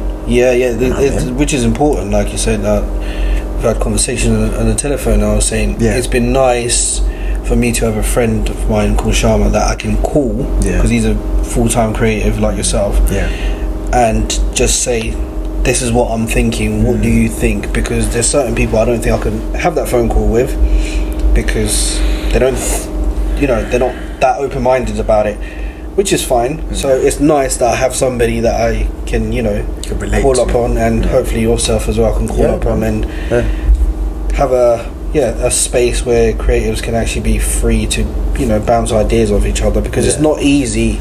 Without fear as well, that's the key, because I think there's a lot of spaces that are preaching ideas creation, let's do this, let's create this, but you kind of get a bit lost in that, if that makes sense, because we're creatures of habit, and we're creatures of routine, and no matter what people want to say, because a lot of people are like, I don't have a routine. You do. You have a bad routine. Like, if you don't have a routine, or you're saying you don't have a routine, it's because you have a bad one, or you're not cognizant, or you're not cognitive of what the routine is. But you have one. But you have one. There are things that you do. Set up a camera in your house, so you'll see exactly what you do day to day. I remember always something that always just harks back to my childhood days when I was playing football. There was a quote from Johnny Wilkinson that he talked about, you have to live your life essentially like, the cameras are always watching you.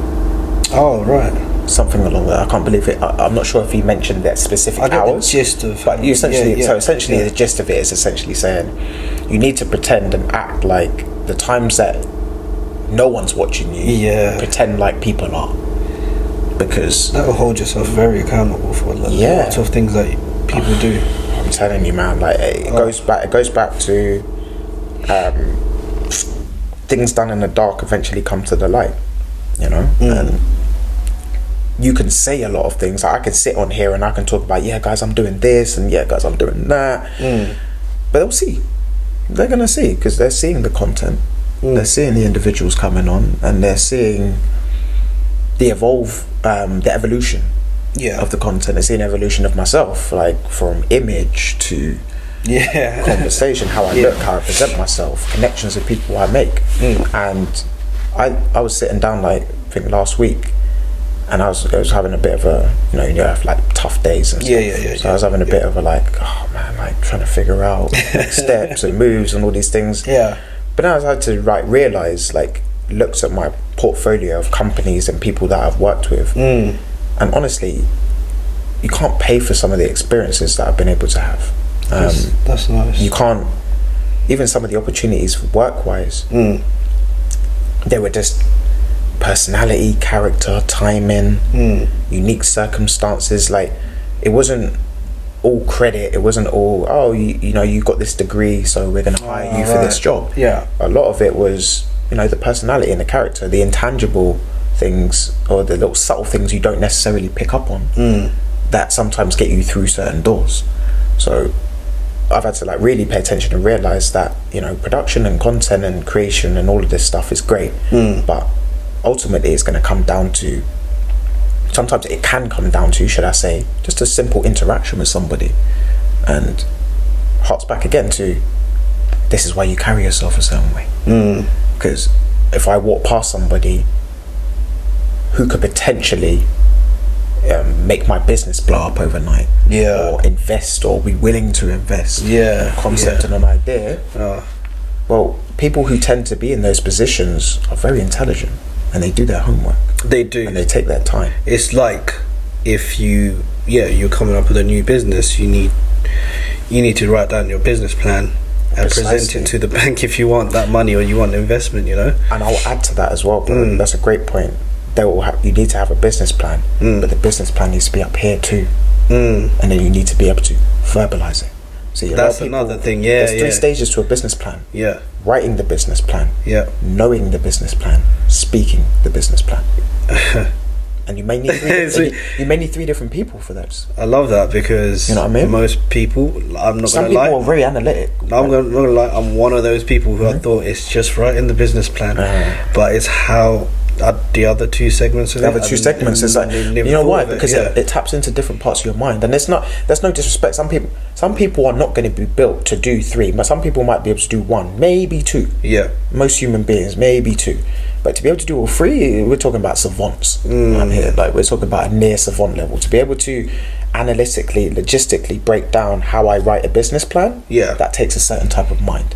Like lawyers, like contractual workers, people who sit down and do accountants, they can sit down, and that's the way their brain works for them to create the plan. Then you maybe need somebody to, well, yourself is perfect for the understanding, because if somebody broke it down to you, explained it, you've now received the info. So most people, they can do part 2, which is know the business plan, because once it's written and you read through it and all of that, you start taking it in. Part 3 is links into marketing and selling. And a lot of people aren't good at marketing, man. I had to be honest with myself. Like, I'm not amazing at marketing. I'm not amazing at selling. I'm not good at no. My parents and my family members are great salespeople in my family. I struggle to sell concepts and ideas that don't relate to anything that I'm passionate about. Oh, right, I see what you mean. You know, some people are just like, I can sell anything, mate. Just give me that. Come on, market dwellers. Come on, get your bananas. Them and that back in the day, like shout out to all the market sellers. But there's a skill, there's a real skill in being able to push and sell things that need to be pushed, that you don't necessarily build, you didn't necessarily create. So you're coming in and you'll just have the anonymity to sell it. But when you've got the passion invested, sometimes it's hard to like remove yourself from that and just sit in front of somebody and sell, market, present it. So as I said, that's why I think the 3 stages of business are so difficult, because you may get that first part down. You may even get the second part of understanding, but maybe it's that third part, or maybe it's the first part that you can't get it up. To actually make sense. So then the second and third parts fall apart. So there's combinations of things in life, and I think we're told that is one thing we need to concern ourselves on. You need to run yourself on your passion, your business, your purpose, your personality, your character, whatever it is. It's usually one thing, but within that one thing, there tends to be a lot of other little factors. There's little finite percentage points of things that you need to hone in on that no one's going to tell you. You know what I mean? So it kind of takes time or the right people to kind of educate you and tell you what you need to do, and then you got to remove your ego when you receive the info. That's a big one. That's a big one. And on my podcast, I've started to ask for feedback. I've started to kind of see how I receive feedback as well, because that's something I never used to actually take. I'm more outwards, but I need to learn how to take in, and it's been nice. It's been nice to remove my ego and listen, and I was like, oh, okay, that makes sense now.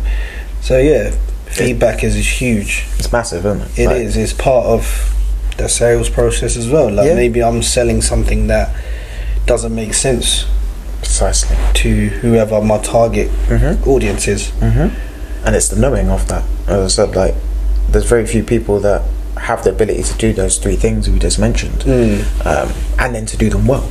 So that's why creating businesses, you do need other people, you need other ways of thinking, and sometimes, like,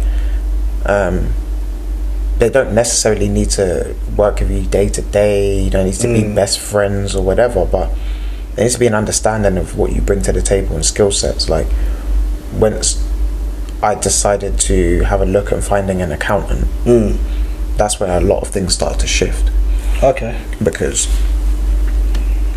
it just took a lot of the initial pressure and stress of setting certain things up, contracts. If I do need assistance with things, you have somebody there is available to support, you know. And again, I don't operate and think that way, so I know. As a creative, it's not my way to be sitting down and writing contracts out. Just, you know, I would understand a good amount of it, but it's just, where do things go? Like, what wording? What's the verbiage? It can't be all things. Can't be all things. No, man. this is hence the reason you have companies with departments, and like I was saying keep referring to my podcast, sorry. But I was saying that you should run your life like a business. Yeah. You know, see where you can get, you know, market yourself or like connect with certain people. Yep. Because you are the business. That's it. But then you need little bits of you. Very true. Let me ask you a question real quick while we're on there. Yeah. So I know you said you was in finance particularly. So how do you get to this current point of obviously jumping into finance, working in your company? How did you get to the point of saying that, you know, you wanted to step outside of that a bit and do like this podcast? Do you know what? This is not a new thing. It's not an overnight thing. Nice. It is me. Nice. And I like that. I came to a realization. Well, no, I'll probably the podcast space as it came along made sense for me as somebody who's always felt this way inside. So it's a way that I've managed to free myself and express myself now with this. Like I said, I've always been a conversational person from the get-go, from the day one at school. So very expressive. In school I did art. Nice. Like that art was one of my main things. Like I've always been that type of person, expressive. But in how to express myself, it's been difficult. I've been really caged in, and this is my freeing. This is the best part of me. I like that, and I love the fact that my family's supportive with it. And if you was to ask my sister, said Brian has always been this way. He's always come up with business ideas. He's always thinking. He's always out there, and people would say, "Oh, it's weird," but it's not weird. It's who I am. If I wasn't like this, maybe I'd have a mental breakdown because I'm pretending. Agreed. You know? Like, without a resource to get what you are passionate about out into the atmosphere. Oh man, I've got a friend of mine, Sharma. He was in the same position, couldn't really gel well. He didn't fit into a work role. He couldn't. He didn't. He was just not him. He was working in a company. He was very expressive guy. He can think of concepts. He can, you can think of poems. He's very, expressive. But he made the decision. I'm gonna go all in and just do my own thing. Regardless of what finances or where I fit in society. Sounds like I'm going all in. I can't live a lie. As for me, I had a family from a young age, so you had to. I put my sensible hat on, and it's good you did that, man. Because my kids, they've got a roof over their head and got food. That's what's important. That's important, but at the same time, I'm trying to find avenues where I can still be creative because they want a stable father who who's happy too, and passionate. I'm passionate, and if I'm happy, then I'm going to be happy in the household too. That's it. So some people may find it within going to the gym or doing certain things like that, but for me it's a creative avenue, and having conversations. How was I going to put that into a business model. Yeah. Hence yeah. podcasting, Mm-hmm. which has worked very well. This is exactly where I want to be. Mm-hmm. I hear you. That's a good. I mean, I definitely second that as well, man. Like, my lane's a little bit more creative, very similar to your friend who's like, you know, kind of going the whole hog with it. Yeah. In terms of going into creativity, and it's a difficult road, bro. It's a difficult road. As I said, I just turned 30 last year, so there's definitely been a manifestation and a change over time, because it took time to get to this point. But I definitely say that curiosity is a very important, like, skill, trait, whatever you want to call it. Like, it's a very important thing to have, because it keeps you wanting to try new things. I think when you get bogged down and confined to thinking this is the only way,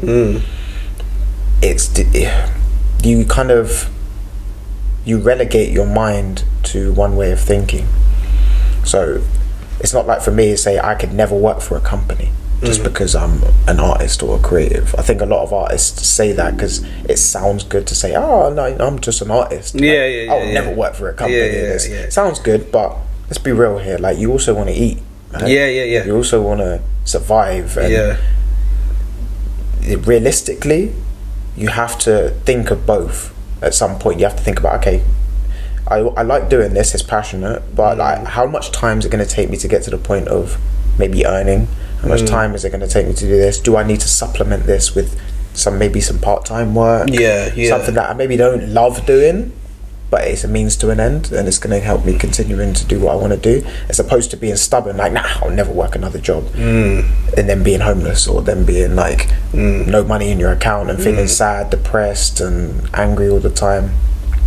So it's a compromise. Life is a compromise, and I think we can't have it our own way all of the time. I think we have to make certain sacrifices, and the earlier on you realise that you have to make sacrifices, the better it will be longer term. Because I think back to my childhood days where I remember being upset because I couldn't go to Thorpe Park, and I couldn't go to Alton Towers with my friends, and my friends are like, oh, we're going out here and do you want to come? And I remember parents and family members, no, you can't, no, you got this, you've committed to that, well, you got this training, you committed to this, well, you got to be here. And I quickly realised that sacrifice is going to be the key fundamental part, whether you like it or not, to improve. Because when I started to see the results, it was like, okay, now I kind of want to do it. As opposed to me being like, at first, upset when I'm young, like, oh, I don't get to do this and I want to do that. You get to a point where you realise, oh wow, I got into this environment, this school, this football team. Probably because I was sacrificing. If I didn't sacrifice those things, would I be here? So that was a huge lesson in your life. So and I learned that early. So a lot of people, they kind of pick that up a bit later, and then they realise, and sometimes they, have made certain decisions that now they have to work around. But as I said, we're all about compromise. So there's no perfect answers. There's no perfect situation. It's just definitely on the sacrifice sort of thing. Family man, trying to be a creative is a difficult one, though. Hugely difficult, because finding the time, because I've got a little one, he's only one, he just turned 1 and a 6-year-old. Finding the time, because as a full-time creative, you guys can push content out more. Plus I'm single as well, no kids. Volume, and like editing in my 24 hours.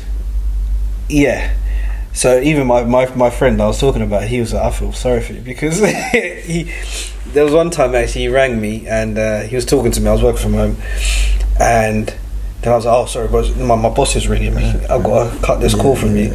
And he was cracking up, because he was like, it's weird because I've just got a job from Fiverr to edit something quickly, and he was just making the two comparisons of the worlds that we're like, you set the precedent. Like the reality of it is, like, literally we are opposite ends. He has the freedom and time where he, in that day, I'll be honest with you, he got paid a lot more than I did. Not to rule out, because I love my job. I it pays the bills, like I was saying. I think a lot of people do get stuck into work and making it their identity, and don't ever see it as a means to an end, because they haven't found their passion or something that they're aiming for, you know. But if it is their passion, example, if you're a doctor and you enjoy what you do as a doctor, helping people, great. I'm not saying everybody doesn't like their job and everyone doesn't. Everyone needs to be creative. No. Everyone doesn't need to be creative. No, otherwise we wouldn't have a working world. I think that's the problem we're dealing with today. I think we're trying to we're counterbalancing. We're trying to overcorrect.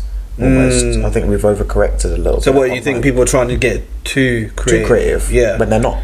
It was never them in the first place. Listen, I mean, art and creativity are also two different things. This is another thing. Art is the inception, the creation of something that you've seen in your mind, and then you can create in a medium or a format that replicates those thoughts. So essentially, it's take something from thought and be able to articulate that through some type of medium, painting, pottery, expression, photography, dance, art, dance in general. So art is essentially that the manifestation of those ideas and those thoughts in your head into something. Creativity is almost taking things that exist and maybe remapping what it actually is in a unique way. Okay, I see what you mean. Like we can creatively use this space. You could be like, oh, well, it looks this way right now, but we could shift it. Let's move the table. Let's move that. Let's move that. Let's move that. Let's move that. We've creatively adjusted what it looks like, but it's not art. The art is who built the table, who built the chair. There's a furniture designer who sculpted that chair, who carved it, and then sanded it, and then varnished it. And then from the flooring, somebody had to cut these tiles and then select, and then you had an interior designer who thought of the layout. And like the art process is the things and the creation of the thing, and the creative part is essentially remapping, redesigning, reusing, or just cleverly coming up with concepts of things that already almost exist in the world, and repurposing it. So a lot of people have become creative. That's why you say everyone says they're creatives now. They're not artists. Because to be called an artist, you are labelled for creating a piece of work or a thing. Whereas creativity, you can just be creatively making moves. So I think what's happened is we've overcorrected a little bit, and online not everyone, but a lot of people are calling themselves creatives because it sounds good. Yeah, it does. But essentially, if you was to ask them what their creative process is, which is one question that I ask on the platform a lot. Okay. And it's an identifying factor, not good or bad, because sometimes it's good for the artists or people, creatives, to know, hey, okay, maybe I haven't thought about it that way. Doesn't mean it's not who you are, but there is a way. And again, when you've been educated, I was lucky to go to an art university that taught these things, and it teaches the principles of how you turn something that can be considered artistic into an actual career path. So, you look at each category of art: painting, pottery, film, fashion, all these different categories. I was able to see them operate as their own universes. So people look at art and they see it as a whole universe. Like, art is this thing. Whereas I see it a lot more broken down there, because I went into school and I would see the fashion students. They're completely different to the animation students. They're completely different to the students that do painting. Everyone's got a character. Everyone's got a certain unique skill set, and within their universe there's like certain things, prerequisites, things you need to learn, things you need to do. You know what I mean? So as I said, I think today what's happened is we've got to this point where everyone wants to be labelled a creative because it sounds good, but doing a YouTube page isn't necessarily being creative. It's essentially the things, the concepts that you're talking about, how are you repurposing things. And so for me, it's like I'm that blend, I think, between art and creativity, because my art form is photography, my medium is pictures, which leads into storytelling. It's part of the reason why I'm doing this today. Makes sense, because this is essentially the explanation to why I create and why I create art. So the photography and the work that I've built up, my portfolio, if you will, is an amalgamation of all of these things over the years to be able to tell a story, because that's what art mostly is. It's storytelling, you know. So for me, my story is essentially, as we mentioned earlier, it's highlighting almost myself without being without calling it like a self-identity project. Right. It's much more about, I have a uniqueness in myself, my diversity, my ability to collaborate and connect with multiple people, being educated in a certain part of the world, and being able to take that and recognize there are others out there who have that same message, but there isn't much of a voice for them. So I've tried to create that voice for them too, and a lane, if that makes sense, to be like, all right, cool, here's the story, here's the lane, and let's put it out there into the atmosphere, and it's kind of like an explanation for my art. You know, so that's kind of where the reside of like my purpose and everything comes down to, if that makes sense. Yeah, it's quite similar to, if I was to think about what I'm doing with Drive by Brian, is I'm allowing people to tell their stories and kind of be free to tell their stories. I don't want them to feel like they can't express themselves. I mean, recent interview I had, the feedback I got after that was, you spoke to that individual other ways people haven't spoken. He felt free in that space I created to talk and express himself in ways that he wouldn't even speak to other people, because we live in a rhythm. Like, I've interviewed my sister in the space I created. She was free to tell me something that she wouldn't have never said if I just went for a cup of tea, because just rhythm. Exactly. How's things, how's work, how's this and that.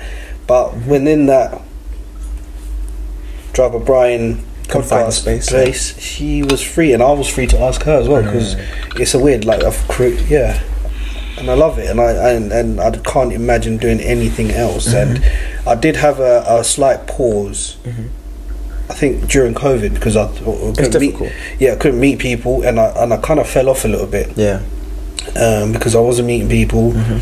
So I thought, maybe it's not point pursuing it. So I left the episodes that I'd done before COVID, just there as they are, and then somehow rejuvenated myself and came back to it and realised, actually, this is what I really want to do.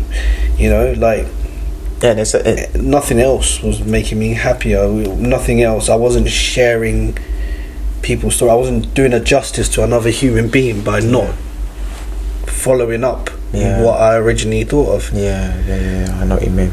Because it's like, when you come back to something that you're passionate about, sometimes it reaffirms your passion for it, because sometimes when you're just in it, you don't really appreciate that you're passionate about it, and it's kind of like, then you step away, or an opportunity gets taken away. Like, sometimes that happens as well, like, you know, especially throughout COVID and lockdown and stuff. I remember same sort of thing for me. It's hard to get people trusting, like, would you want to come on and talk? And then everyone's just like, I can't meet until after, or do you want to do it with masks and all these sorts of things? And I was just okay, I get it.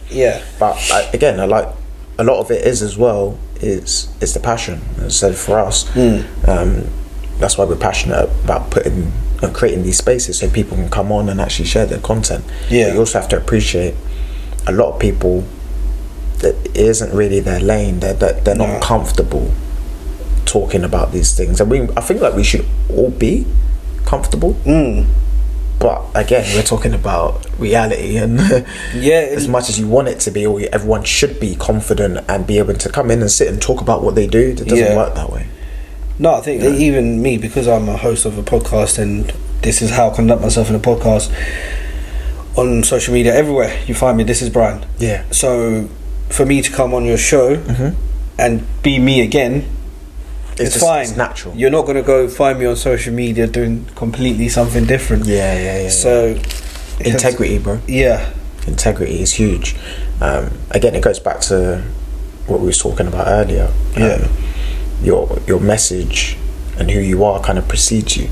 So I guarantee you would have experienced this as well. Certain opportunities, maybe even the position that you're in right now, work-wise, could have been afforded or given to you based off of energies that were received before, whether it's somebody had a chat with you, whether it was somebody met you somewhere. I mean, you just said that you remember seeing me at Black Pot. We never met.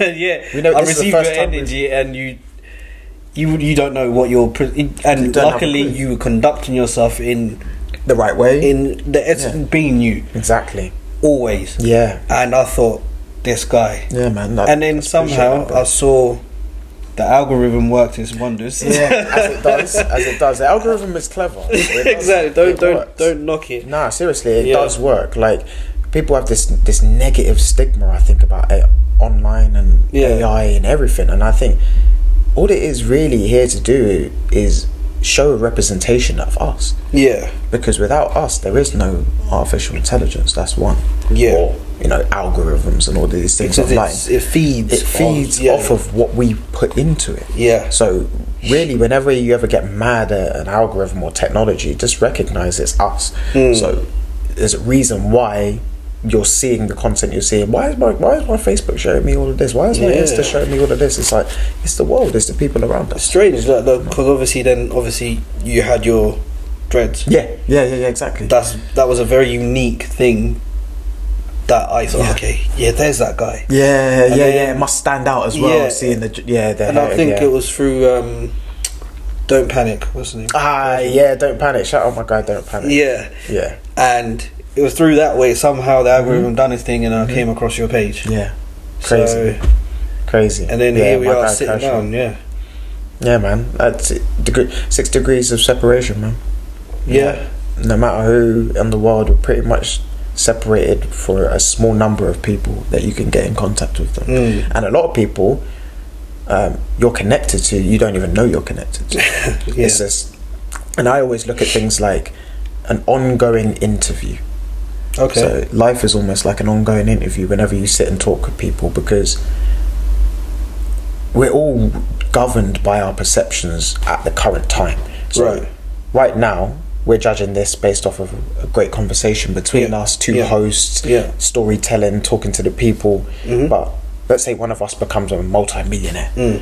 Now that whole shifts, because now it's like, oh wow, we had that conversation beforehand. Guaranteed, when we have a conversation after one of us makes that money, there's going to be a different energy received now. It's like, I remember having that chat with you before that thing was even a worry. Concerned about. We just had a good conversation, and that's how I think a lot of these big companies and brands come around. I don't think, from my experience working in and around them, most of the employees who work at these top companies and they work on the boards, and I'm talking board level, they're not qualified.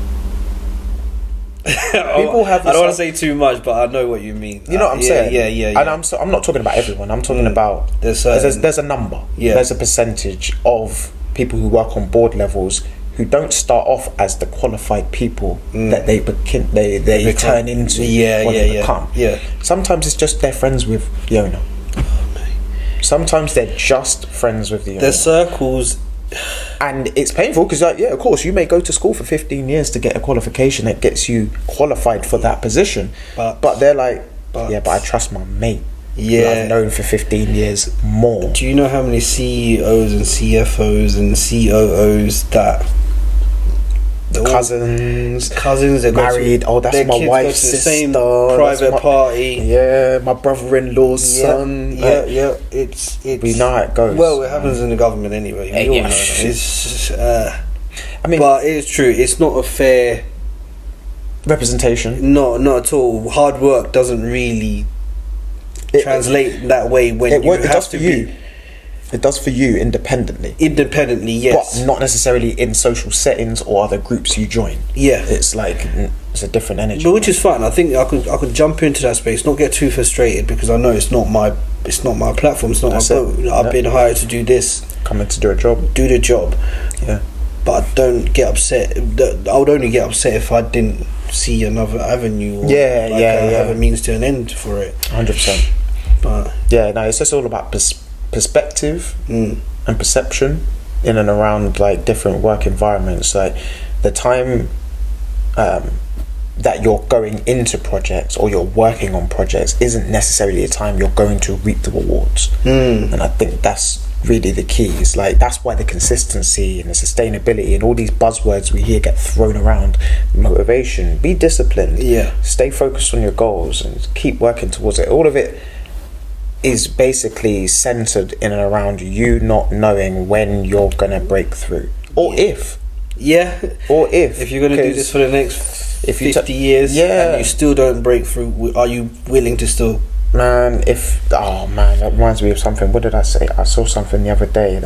It was talking about, it was something along the lines of saying, if you knew where, that's right, it was one of my old posts from like an old photo I did. I must have saw it from somewhere. But basically it was, if you knew which direction you were going in and where life was taking you, would you continue going down that road? I remember asking myself that question. Like, I was at, shout out Casual Ballers, I was there at an event called the Champions Mentality event. And we was at Stamford Bridge. That's where it was hosted. And I remember us having a conversation. I remember going out, taking a picture of the football pitch and then just posting that as a caption. And or like a little bit of writing, because it just made me think a lot of the things that we actually do. And I personally feel like I would have continued doing majority of the things that if I knew where I was going, I'd probably still continue going down that road. I would like to think so, at least. I'm sure we will see. It's something we wouldn't know, but it's just something to think about, because I think a lot of people do like that. You know what I mean? A lot of people, if you used to tell them, for example, you're going to break through in what you're doing. It's going to take 15 years. Are you going to keep doing it? Well, I'll tell you what, a lot of people, I'll tell you what they would do. If they thought in the back of their mind you're going to get there, I'll tell you what they do. The moment you give guarantees is the moment you basically, I don't want to say kill the project, but you kind of you change the direction of what it actually could be. Because the moment I say to you, you're going to be a millionaire, it's going to take 2 years.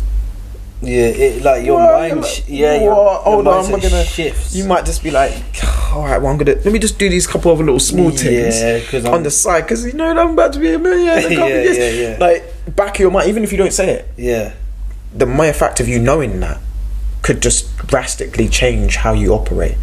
And now, in reality's terms, it would be a case of maybe that means you don't get there now.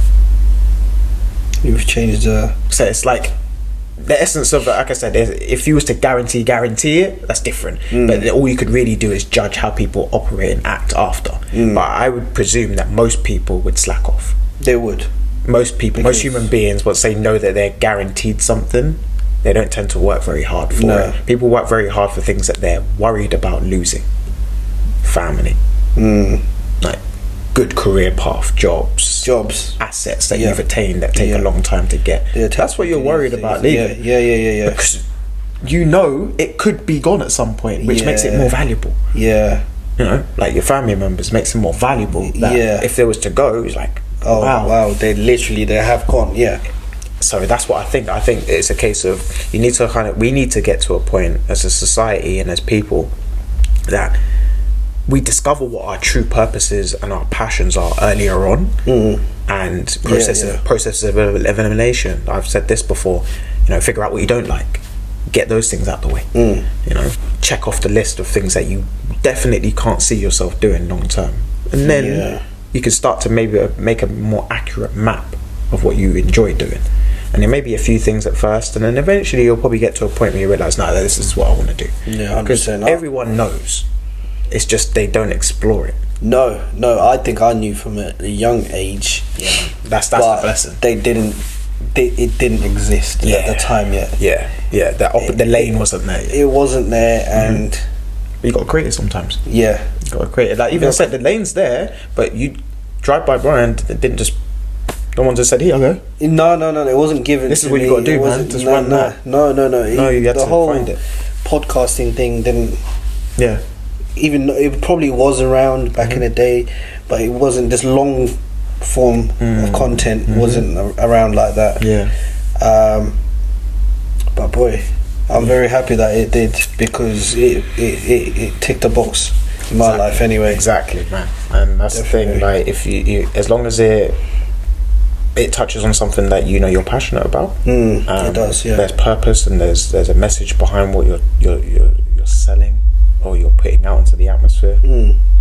I don't think you can really go wrong, you know. And then I think what happens is, and this for me personally is, once you kind of discover that purpose, now it's about sharing it and then vetting the people that you now move forward in the world with, because you want people that are going to help support that message and, you know, support you maybe when you put content and things like that out into the atmosphere. So I think it's about the people after that, you know. Once you've kind of discovered, alright, cool, this is what I want to do, just get to it. I can get around on it. Yeah. You know what I mean? Fine tune it as you're going along. Like, don't think you got to wait for the perfect environment, the perfect scenario to start. That's why I started in the car. Exactly. With 2 mics. That's it, bro. And that's it. A name. Otherwise, you wouldn't have got started. No. Funny enough, the first episode, I was just testing the mics out. Oh, nice. The first episode, my friend Lamar, was actually a test. Have a listen to it. Yeah, just to see it. And it was like, you know what? I like this. I like the way it flowed. Sometimes you just need to throw yourself in there on a different and shout out to Lamar for just, you know, as a creative, throwing out ideas to your friends and family, and then for him to just jump on and do the thing. Shout out to him, because what if he didn't? Yeah, what if he wasn't up for it? He didn't want to. I could have just scrapped that whole idea, you know. I'm telling you, bro. So yeah. I mean, for me, it was my first one was in Tony's coffee shop. Shout out to Tony. Really? Man. So this is in new one or the old one? The new one. The new one. Okay. Yeah. I remember he had the old one, but I was in America. Oh right. Okay. So, shout out to Tony, man, because I was looking for a location of somewhere where I could film my content. Yeah. And he was just like, yeah, man, come use the shop. He's such a guy. He's blessed, man. Yeah. And I said this goes back to childhood days, because he remembers me when I was playing football, young days before I went off. So things materialise, man, and energy doesn't really die. It doesn't really die. It just transfers and it evolves, manifests in different people. But when you're congruent to who you are, that's the biggest thing I can give away to a lot of people. If you're going to take away anything, it's be congruent, aka be the same person you are online as you are offline, as best as you can. We can never truly be exact, because when you meet people in person, they're like, oh, like you said, like, well, I'm a bit taller, or look at hair's different, or you know, sound different. But the key is you're putting out the same messages that, you know, in the real world. Like when I sit and talk with someone at the gym, or if I meet somebody, I'm talking with some of the casual ballers who I work with, some of the young boys. It's about being congruent to the messages. So when they see me on here, they're like, yeah, that's the same for you. That's exactly what you want. Like, that's how he is in person. Like, I'm not gonna meet you in person and be on some different vibe at all. Like, you're gonna get exactly the same person. And being able to be versatile and to move and maneuver in different groups, it will come with some backlash. It will come with some issues, because you can do something inherently a lot of people see as they cannot do. So then they find it like, oh no, you must be being fake. Because if you can be here with the nerds, but then you're gonna go hang out with all the athletes later. It's just like, who said that I was ever gonna be in one group? Who confined us to one group? You know, that's another question. But as I said, if you are that individual who likes to be in different environments and can see themselves in different spaces, you know, I'll thrive on that. I thrive on man. that. I jump into it. If you ask my missus and say, she probably thinks I enjoy conversation too much. You can never enjoy enough because I'm learning, not for gossip's sake. I'm enjoying a conversation with specific people. Sorry, that's what I should say. If I find somebody very engaging and on that same mindset, I just want to bounce ideas off them. I want to see where they're at, and do you know what? And it shapes me and creates who I am. I mean, especially like your mannerisms, your vocabulary, there's certain things you're going to say that I might take as I like what he's saying there. You know what, that word, you know, it's a repetition. There's certain podcasts I've listened to, and I've picked up words that I thought, you learn, innit? And not even on purpose to try and repeat them, but they just come out sometimes. You know. Yeah, man. We're creatures of our habitat. You know, like I said, our routine earlier. So we're made up of our routine. So the content that you absorb, the people that you watch, your family members, you'll start to become like them. You'll start to utilize certain things that it'll they rub say. off on you. And you know, whether it's positive or negative, and that's why you need to be aware of the people that you're interacting with and what their intentions are, and watch what you're watching, because man, it will rub off on you. And I'm a huge one for not consuming negative content. Agreed. A lot of people have this narrative like, there's a voice for that stuff too, and I'm like, it's entertaining for some people, but I try not to absorb that stuff in me. It's divisive. That's my opinion anyway. Like, I think any content that is perceived to be negative, abrasive, there's a more violent, effective way. There's a more effective way, and anytime you argue, we're not learning anything. That's one thing I've realised from a young age. The moment we argue is the moment we stop learning. Because now all we're trying to do is get you to believe my point and me to believe your point, and until somebody has somebody backs down, we're stalemate. And so, what's been achieved? It's just like and then you say what? We agree to disagree. So basically, we disagree. We just started at square one again. We don't agree. We don't. Don't add agreeing. Just say we disagree. We agree to disagree. That doesn't make any sense. It's a double. Was it? It's double standard oxymoron. If you will. It just doesn't like it's hot cold. It's what? But we kind of like accepted that. We kind of just stalemated it, and we're like, we kind of, which is basically another way of saying like we couldn't convince either other of each other's points and get them to shift their ways of thinking. So like you kind of get to the position where, like you said, we're trying to convince each other of ways of thinking. But for me, it's about anything that's divisive. It's about division. It's about subtracting. I try to stay away from it, if I'm being honest, because there's enough of that. There is, and there's enough of people popping. It's in your face, so you gotta have something that goes against the grain. Like Slough, great example. Slough's dead. There's nothing here. It's dead. It's nice. Look at the town. Look at what are you doing? they will never. What are you doing for Slough? What are you doing in the area that you grew up in? Do you have any pride about where you come from? Because other people have pride where they come from. That's why we go. That's why we go and work there. We go to other people's towns, London, Windsor, Maidenhead, anywhere else, because they take pride in where they come from, and they won't allow people to disrespect where they come from. 100%. So they're like, come here, don't worry, we'll employ you. Certain places up north are like that, like Newcastle. They're very new. Liverpool, Yorkshire. You got to Yorkshire, they're proud.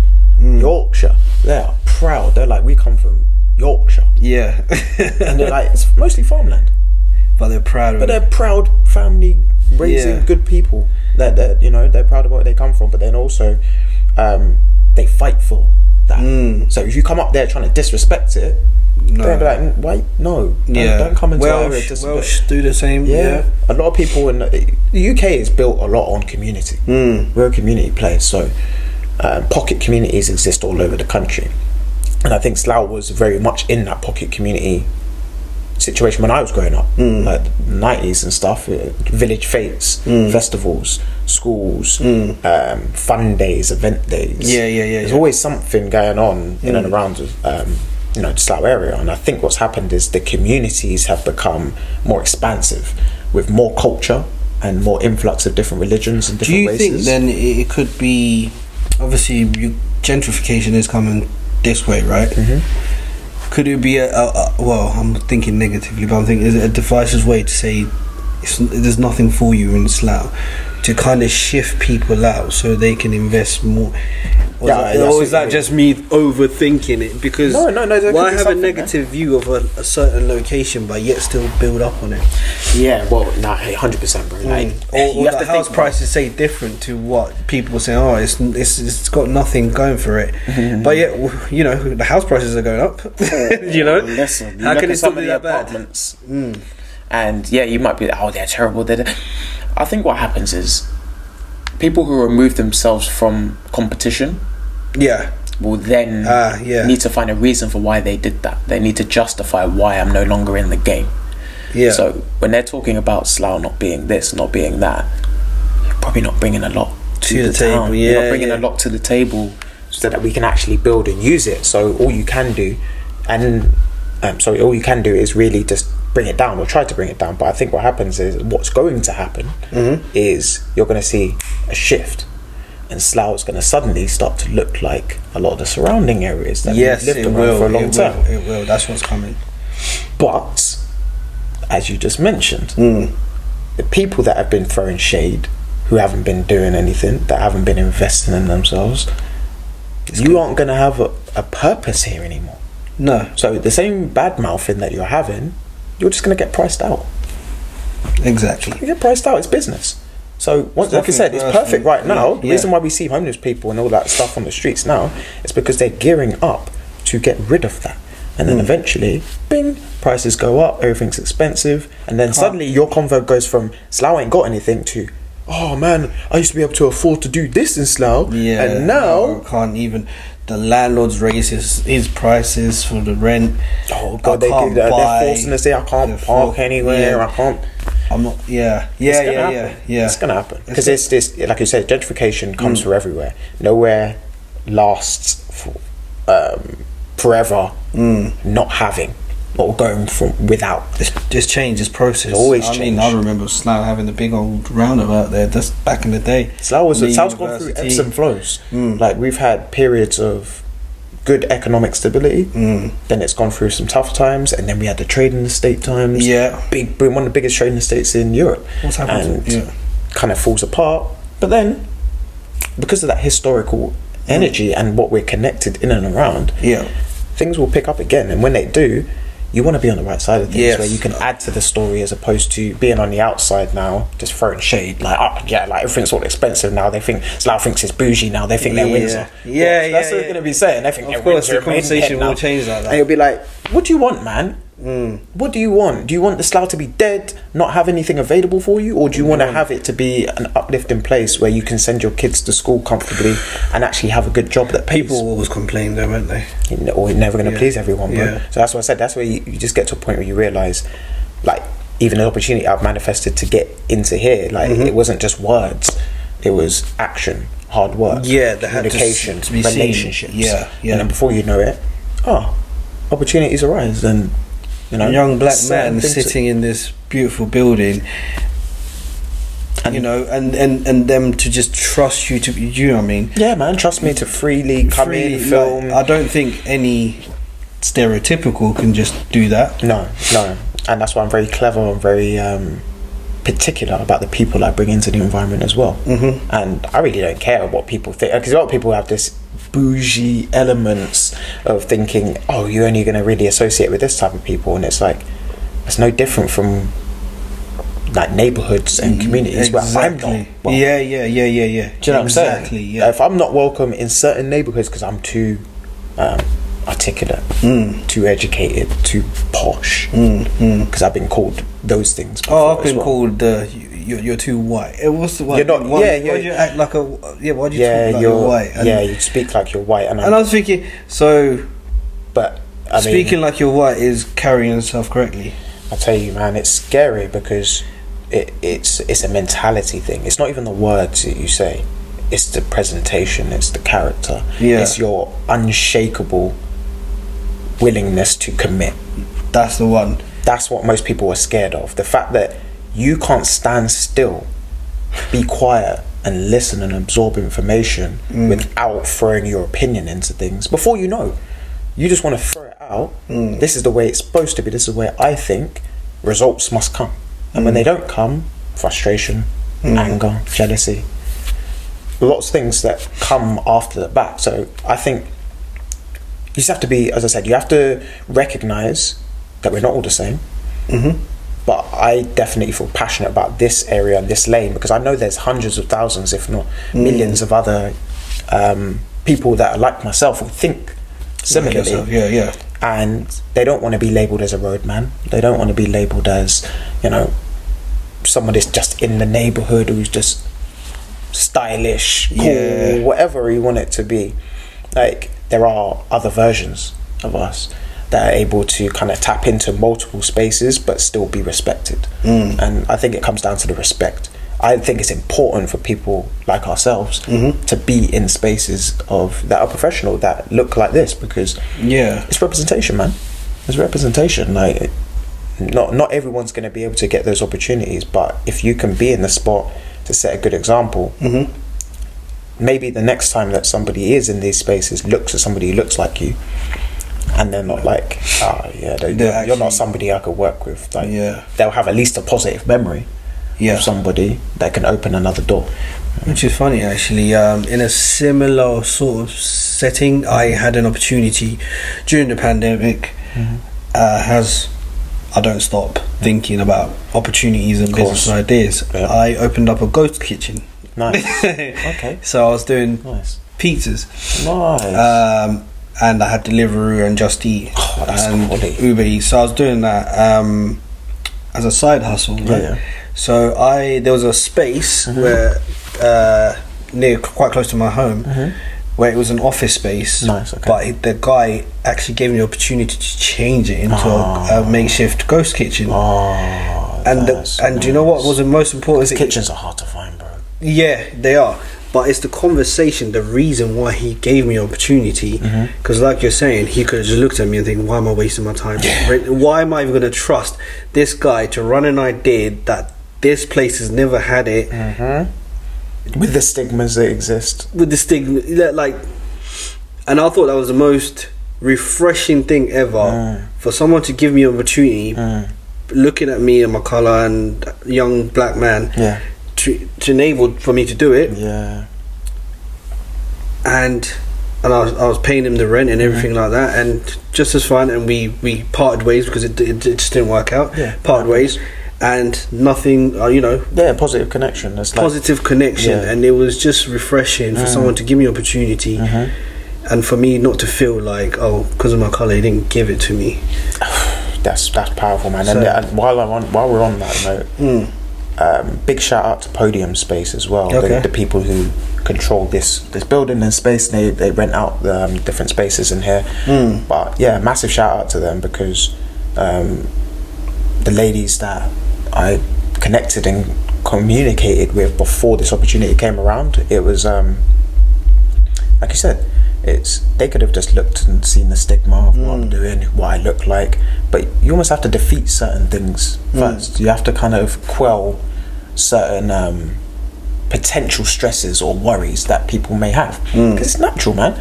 Like, we're all fearful individuals. We want to protect our investments and our assets. Of course, exactly. So the example, they came to me first time we had to negotiate, because it wasn't just, here you go, here it is. So to come in, they were very unsure at first, of course. And then it was like, okay, I'm not really sure how we can get a return on investment for this and these sorts of things. And then I had to explain, some of the people that I know. Then potentially some of these people could help visibility for your place, because I'm the only person in here doing this type of work. Exactly. So they saw that, but then more importantly, now you have to prove it, because they'll give you an opportunity, but then now that they've seen people come through the door, they see and I'm validating it. It kind of makes them feel good. And I had a conversation with one of the ladies, shout out to Vera, who mentioned that she spoke with some of the team members who work at Podium, and they were talking about, this is the kind of clients and this is the positive, and I was just like, this is amazing. It's like, it feels validating, like you said, to be no colour issues, just purely how you carry yourself, professionalism, say what you're going to do what you're going to say, show up on time, basic things, and basic fundamentals. And that's why I think so much things have been pulled back from society today, is because we've gone away from the fundamentals and recognising those basic things, showing up on time, That's a huge humility. Huge one on me. Timekeeping is number one on my list. You have to be punished from a young age to really. No, for me, I'm a time addict. Like, that's good. I respect my time. Yeah, man. And I respect other people's time. That's the most important one. You will never catch me late to anything. That's good. Ask any of my friends. That's the way it should be. That's the way it always be early. Early is on time is late. Always. I don't even fit the stereotype. Black people always late. I didn't do that on purpose. No. It's just not me. Well, maybe you did do it subconsciously on purpose to maybe counteract what you know was coming, because it's part of the stereotype, isn't it? No, I've had a manager say to me, "Well, you don't. You're not late on. You're never late." Like, I'm thinking. But guess what? If I was, would you employ me? Oh, exactly. Or if I was, it would be that running joke. Oh, it's normal. It's fine to be late. But if I get used to that stereotype, what opportunities am I? Do you know what I mean? I might not show up to an interview on time because I think I'm a stereotype. I might as well just carry that. Yeah, I'm good with me. All right, black people can always be late. Like, nobody should be exactly carry that. Forget about like one racial group. I value my time and I value other people's time. And sometimes I do get a little bit upset because other people don't value my time in the same way. Facts. Oh, bro. All right. Let's conclude this. Because we could sit here and talk all day, man. Of course, honestly. Man. But I want to get you to highlight where people can find your pod. Right. I'm going to make sure all links and stuff and all that stuff is in there. But also, if you want to leave the people any words of wisdom, advice, I'll do the same as well too. But sure, for my people then. So if you want to catch me and my shows, visit the website www.drivebybrian.com. Should be straightforward. You've got all links to my journal posts, my YouTube, and my podcast on there. On Spotify and stuff as well. On Spotify, on Google, on wherever you listen to your podcast. I'm sure I'll be around. But if you just go on Google, type in Drive by Brian, I should be up there. Last words of wisdom or anything important. What was one quote I've came across? It's find yourself in everyone that you meet. That's a good one. It's not a quote that I've come across. It's just a thought that I had when I was going somewhere. And I feel that's very important for you to find yourself in everyone that you meet, because you can relate and find the human behind the being. So the being is we're constantly acting and reacting. But we're human first, and take away the colour and all the other, strip it down to we're all after the same thing. We all want peace, love and happiness. Absolutely, brother. No, that's powerful. I like that. I mean, just to add on to that for myself is you'll tend to find that the people that you connect with, there is a connection. It's just you need to identify what it is. So like you just mentioned about connecting with people and finding yourself through people that you meet, I think is one of those things where the people that you are consistently connected with, there's a reason for that. And it can be a good reason, maybe not so much of a good reason, but I think it's your job to find out, what that reason is and how those people around you help to benefit. Again, if it's not benefiting your life, it's not helping you move forward and supporting your goals, then maybe you need to try and find some more people who actually resonate with that. You know what I mean? Of course. But as I said, we've been sitting and talking for a little while, man. It's been a fantastic conversation, very natural. And that's the best way. I think the best casts and best conversations I tend to have are the ones that I don't feel like I have to follow a whole line of questioning and you hardly opened your book. Exactly, because the question's already there and I kind of already knew. And then you even answered a lot of things as well when we was talking, so it's just like, all right, cool, I don't need to ask that. And again, when you're with the right kind of people, the right frame of mind, you tend to find naturally you come to you get the answers you need. You flow. If that makes sense, man. But it's been blessed, brother. It's been proper blessed, man, having you come on board. And I know you do audio, so guys, please go and listen out for the episode that will be dropping, and even other ones as well that you've previously done, because we're just trying to grow this space and just put our name out there further, innit? Of course. Anything else you want to leave with the people, bro? No, that was pretty much it. And I appreciate you inviting me today. And 100%. It's going to be. We'll definitely connect again. 100%. Yeah, 1000%. Yeah, this is just beginning. It's the first time 100%. We've had a chance to meet. So, yeah. Naturally, we're going to get a whole load of stuff out in our first meeting. But 100%. As we progress, we'll probably work on a few projects behind closed doors. I'd appreciate that, 100%. And we'll make some things happen, man. But thank you, guys. It's been a blessing, man.